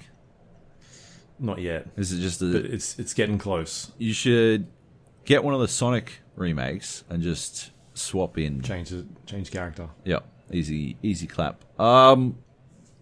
Make him brown or red. Yeah, easy. Like don't even fucking change the model. Just recolor him. And have a. But wouldn't that be Knuckles? So people like it's Knuckles. Attach a nameplate to him that says with an arrow. Jak or Daxter. I'm not sure which one. One of these two. One of those guys.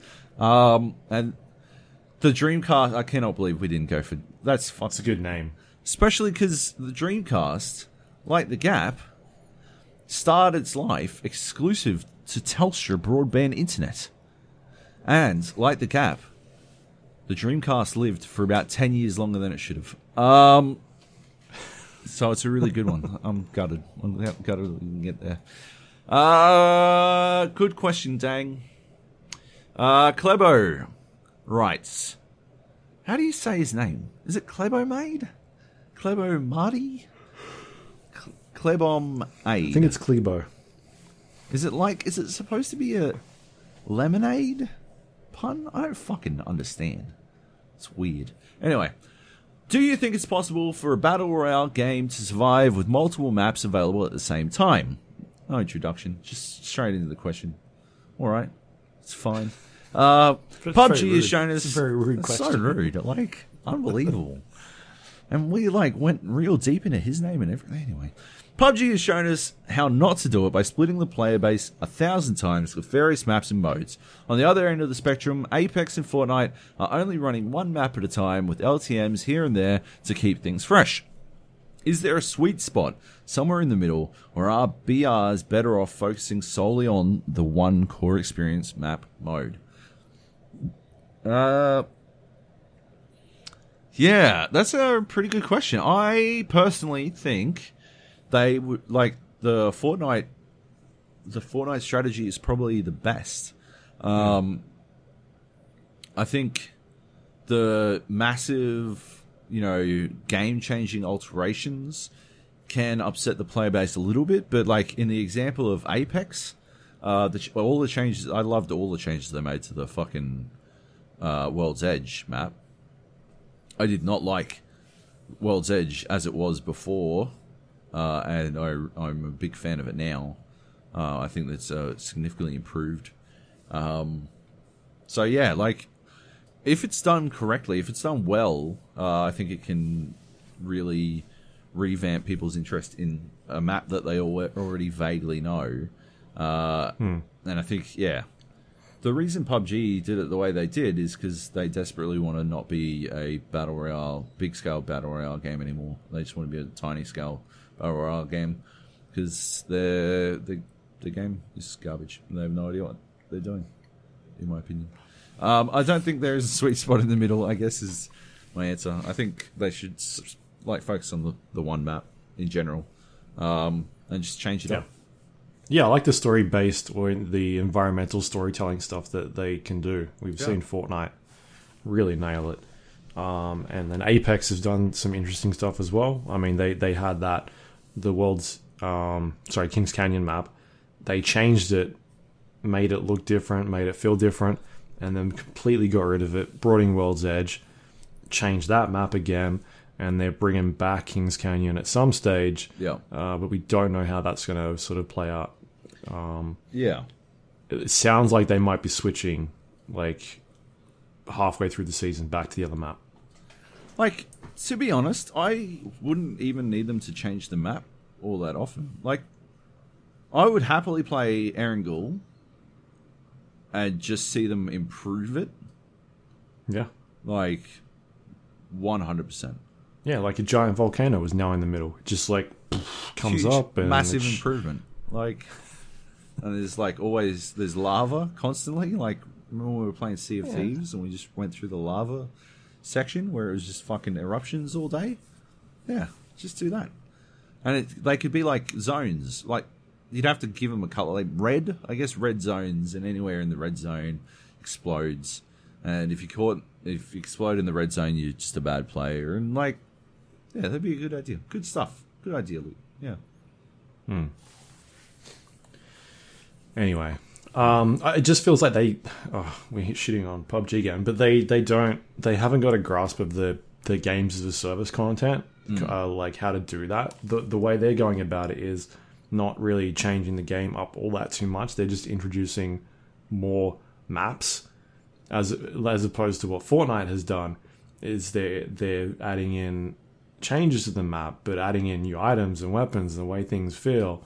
Respawn stations are in there now. Apex has done a very similar thing. Yeah. Whereas over here we've got what was the last big change that they did in PUBG? Was it introducing like vaulting or something like that? Yeah, I guess. Fundamentally, like, for the most part, it's played pretty similarly. Like, every once in a while, they're like, here's a new item, like spike strips, or the way that, like, grenades work, but, like, not massive, huge changes where, back in the day, before the game maybe had just hit 1.0, but every time you read a patch note, you were like, whoa, that's a huge change. They've got fog in there now. Yeah. And fog's, like, coming in and rolling through. Like, all this dynamic weather. And I just don't get that sense anymore when I read it. I'm like, oh, okay, they put a new map in and there's destructible environments. That sounds like it's a bit shit. Yeah. And then you play it and you're like, yeah, it's a bit shit. Like, it's a half-assed thing. Yeah. So just the incorporation of changing up some of this stuff hasn't felt well. Like, I've seen pro players talking about, like, changing up the meta. Like, it's very hard to change up the meta because they're not tweaking guns, all that sort of stuff. And so it's just weird for them. It's become very stale. Yeah. Have you seen, is it Chaco that's like stepped away from PUBG at this point? Said is when Modern Warfare's Warzone releases, so he's going to step away from PUBG. So, I don't know, August, September, he's going to have to bail on PUBG, I guess. Yeah. No. No, that's huge, right? Like, that dude is literally the champion of PUBG. That dude... Oh, Wacky Jackie, I think, is probably...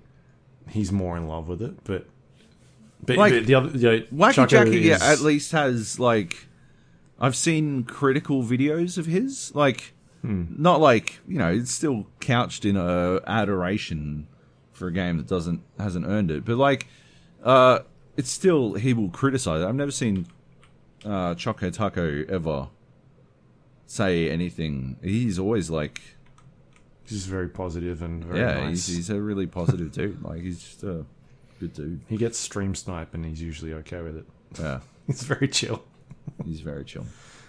Yeah. I don't understand how people live like that. Anyway, yeah, I think that's a huge deal. Anyway, let's not dwell on PUBG. That's it. That's the questions. Good question, Kleb. Yep. Clever made. Lemonade. We know what we need, like phonetics, when people submit their questions, like, how did you pronounce your name? Like, spell it out. Oh my god, is Danger's name Dangaz? I'd never even thought about it before. Fuck.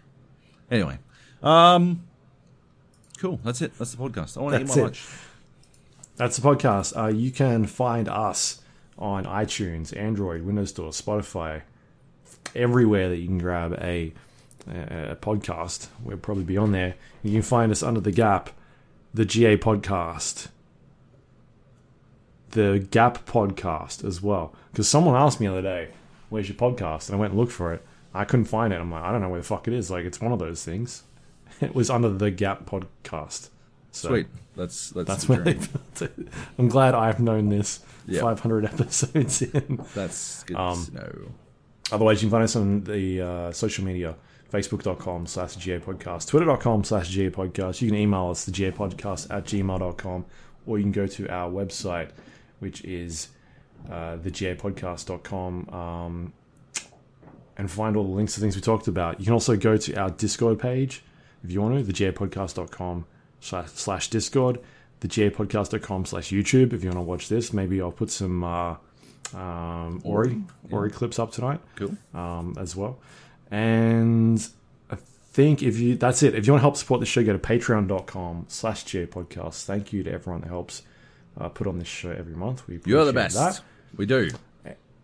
You can also find me at twitter.com/Luke Lawrie, Lawrie, and Joab is Joby Jojo. I just did a fart. Sorry, I was like trying to look at Audacity to see if it's spiked. Right. I don't know.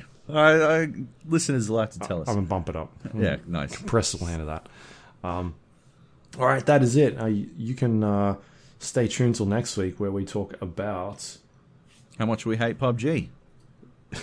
No? about not playing Call of Duty yet. Yeah, we're still not playing Warzone. Actually, no, we might be by that stage. Maybe. We'll see. Probably not. Maybe this is the podcast now. We just speculate when the game is going to come out. We'll call it the Dreamcast. I'll have played a bunch of games. I'll have played so many fucking games next week. Oh my god. We thought this one was long. It's going to be stupid next week. Yep. All right. Good stuff. All right, catch you all then. Bye!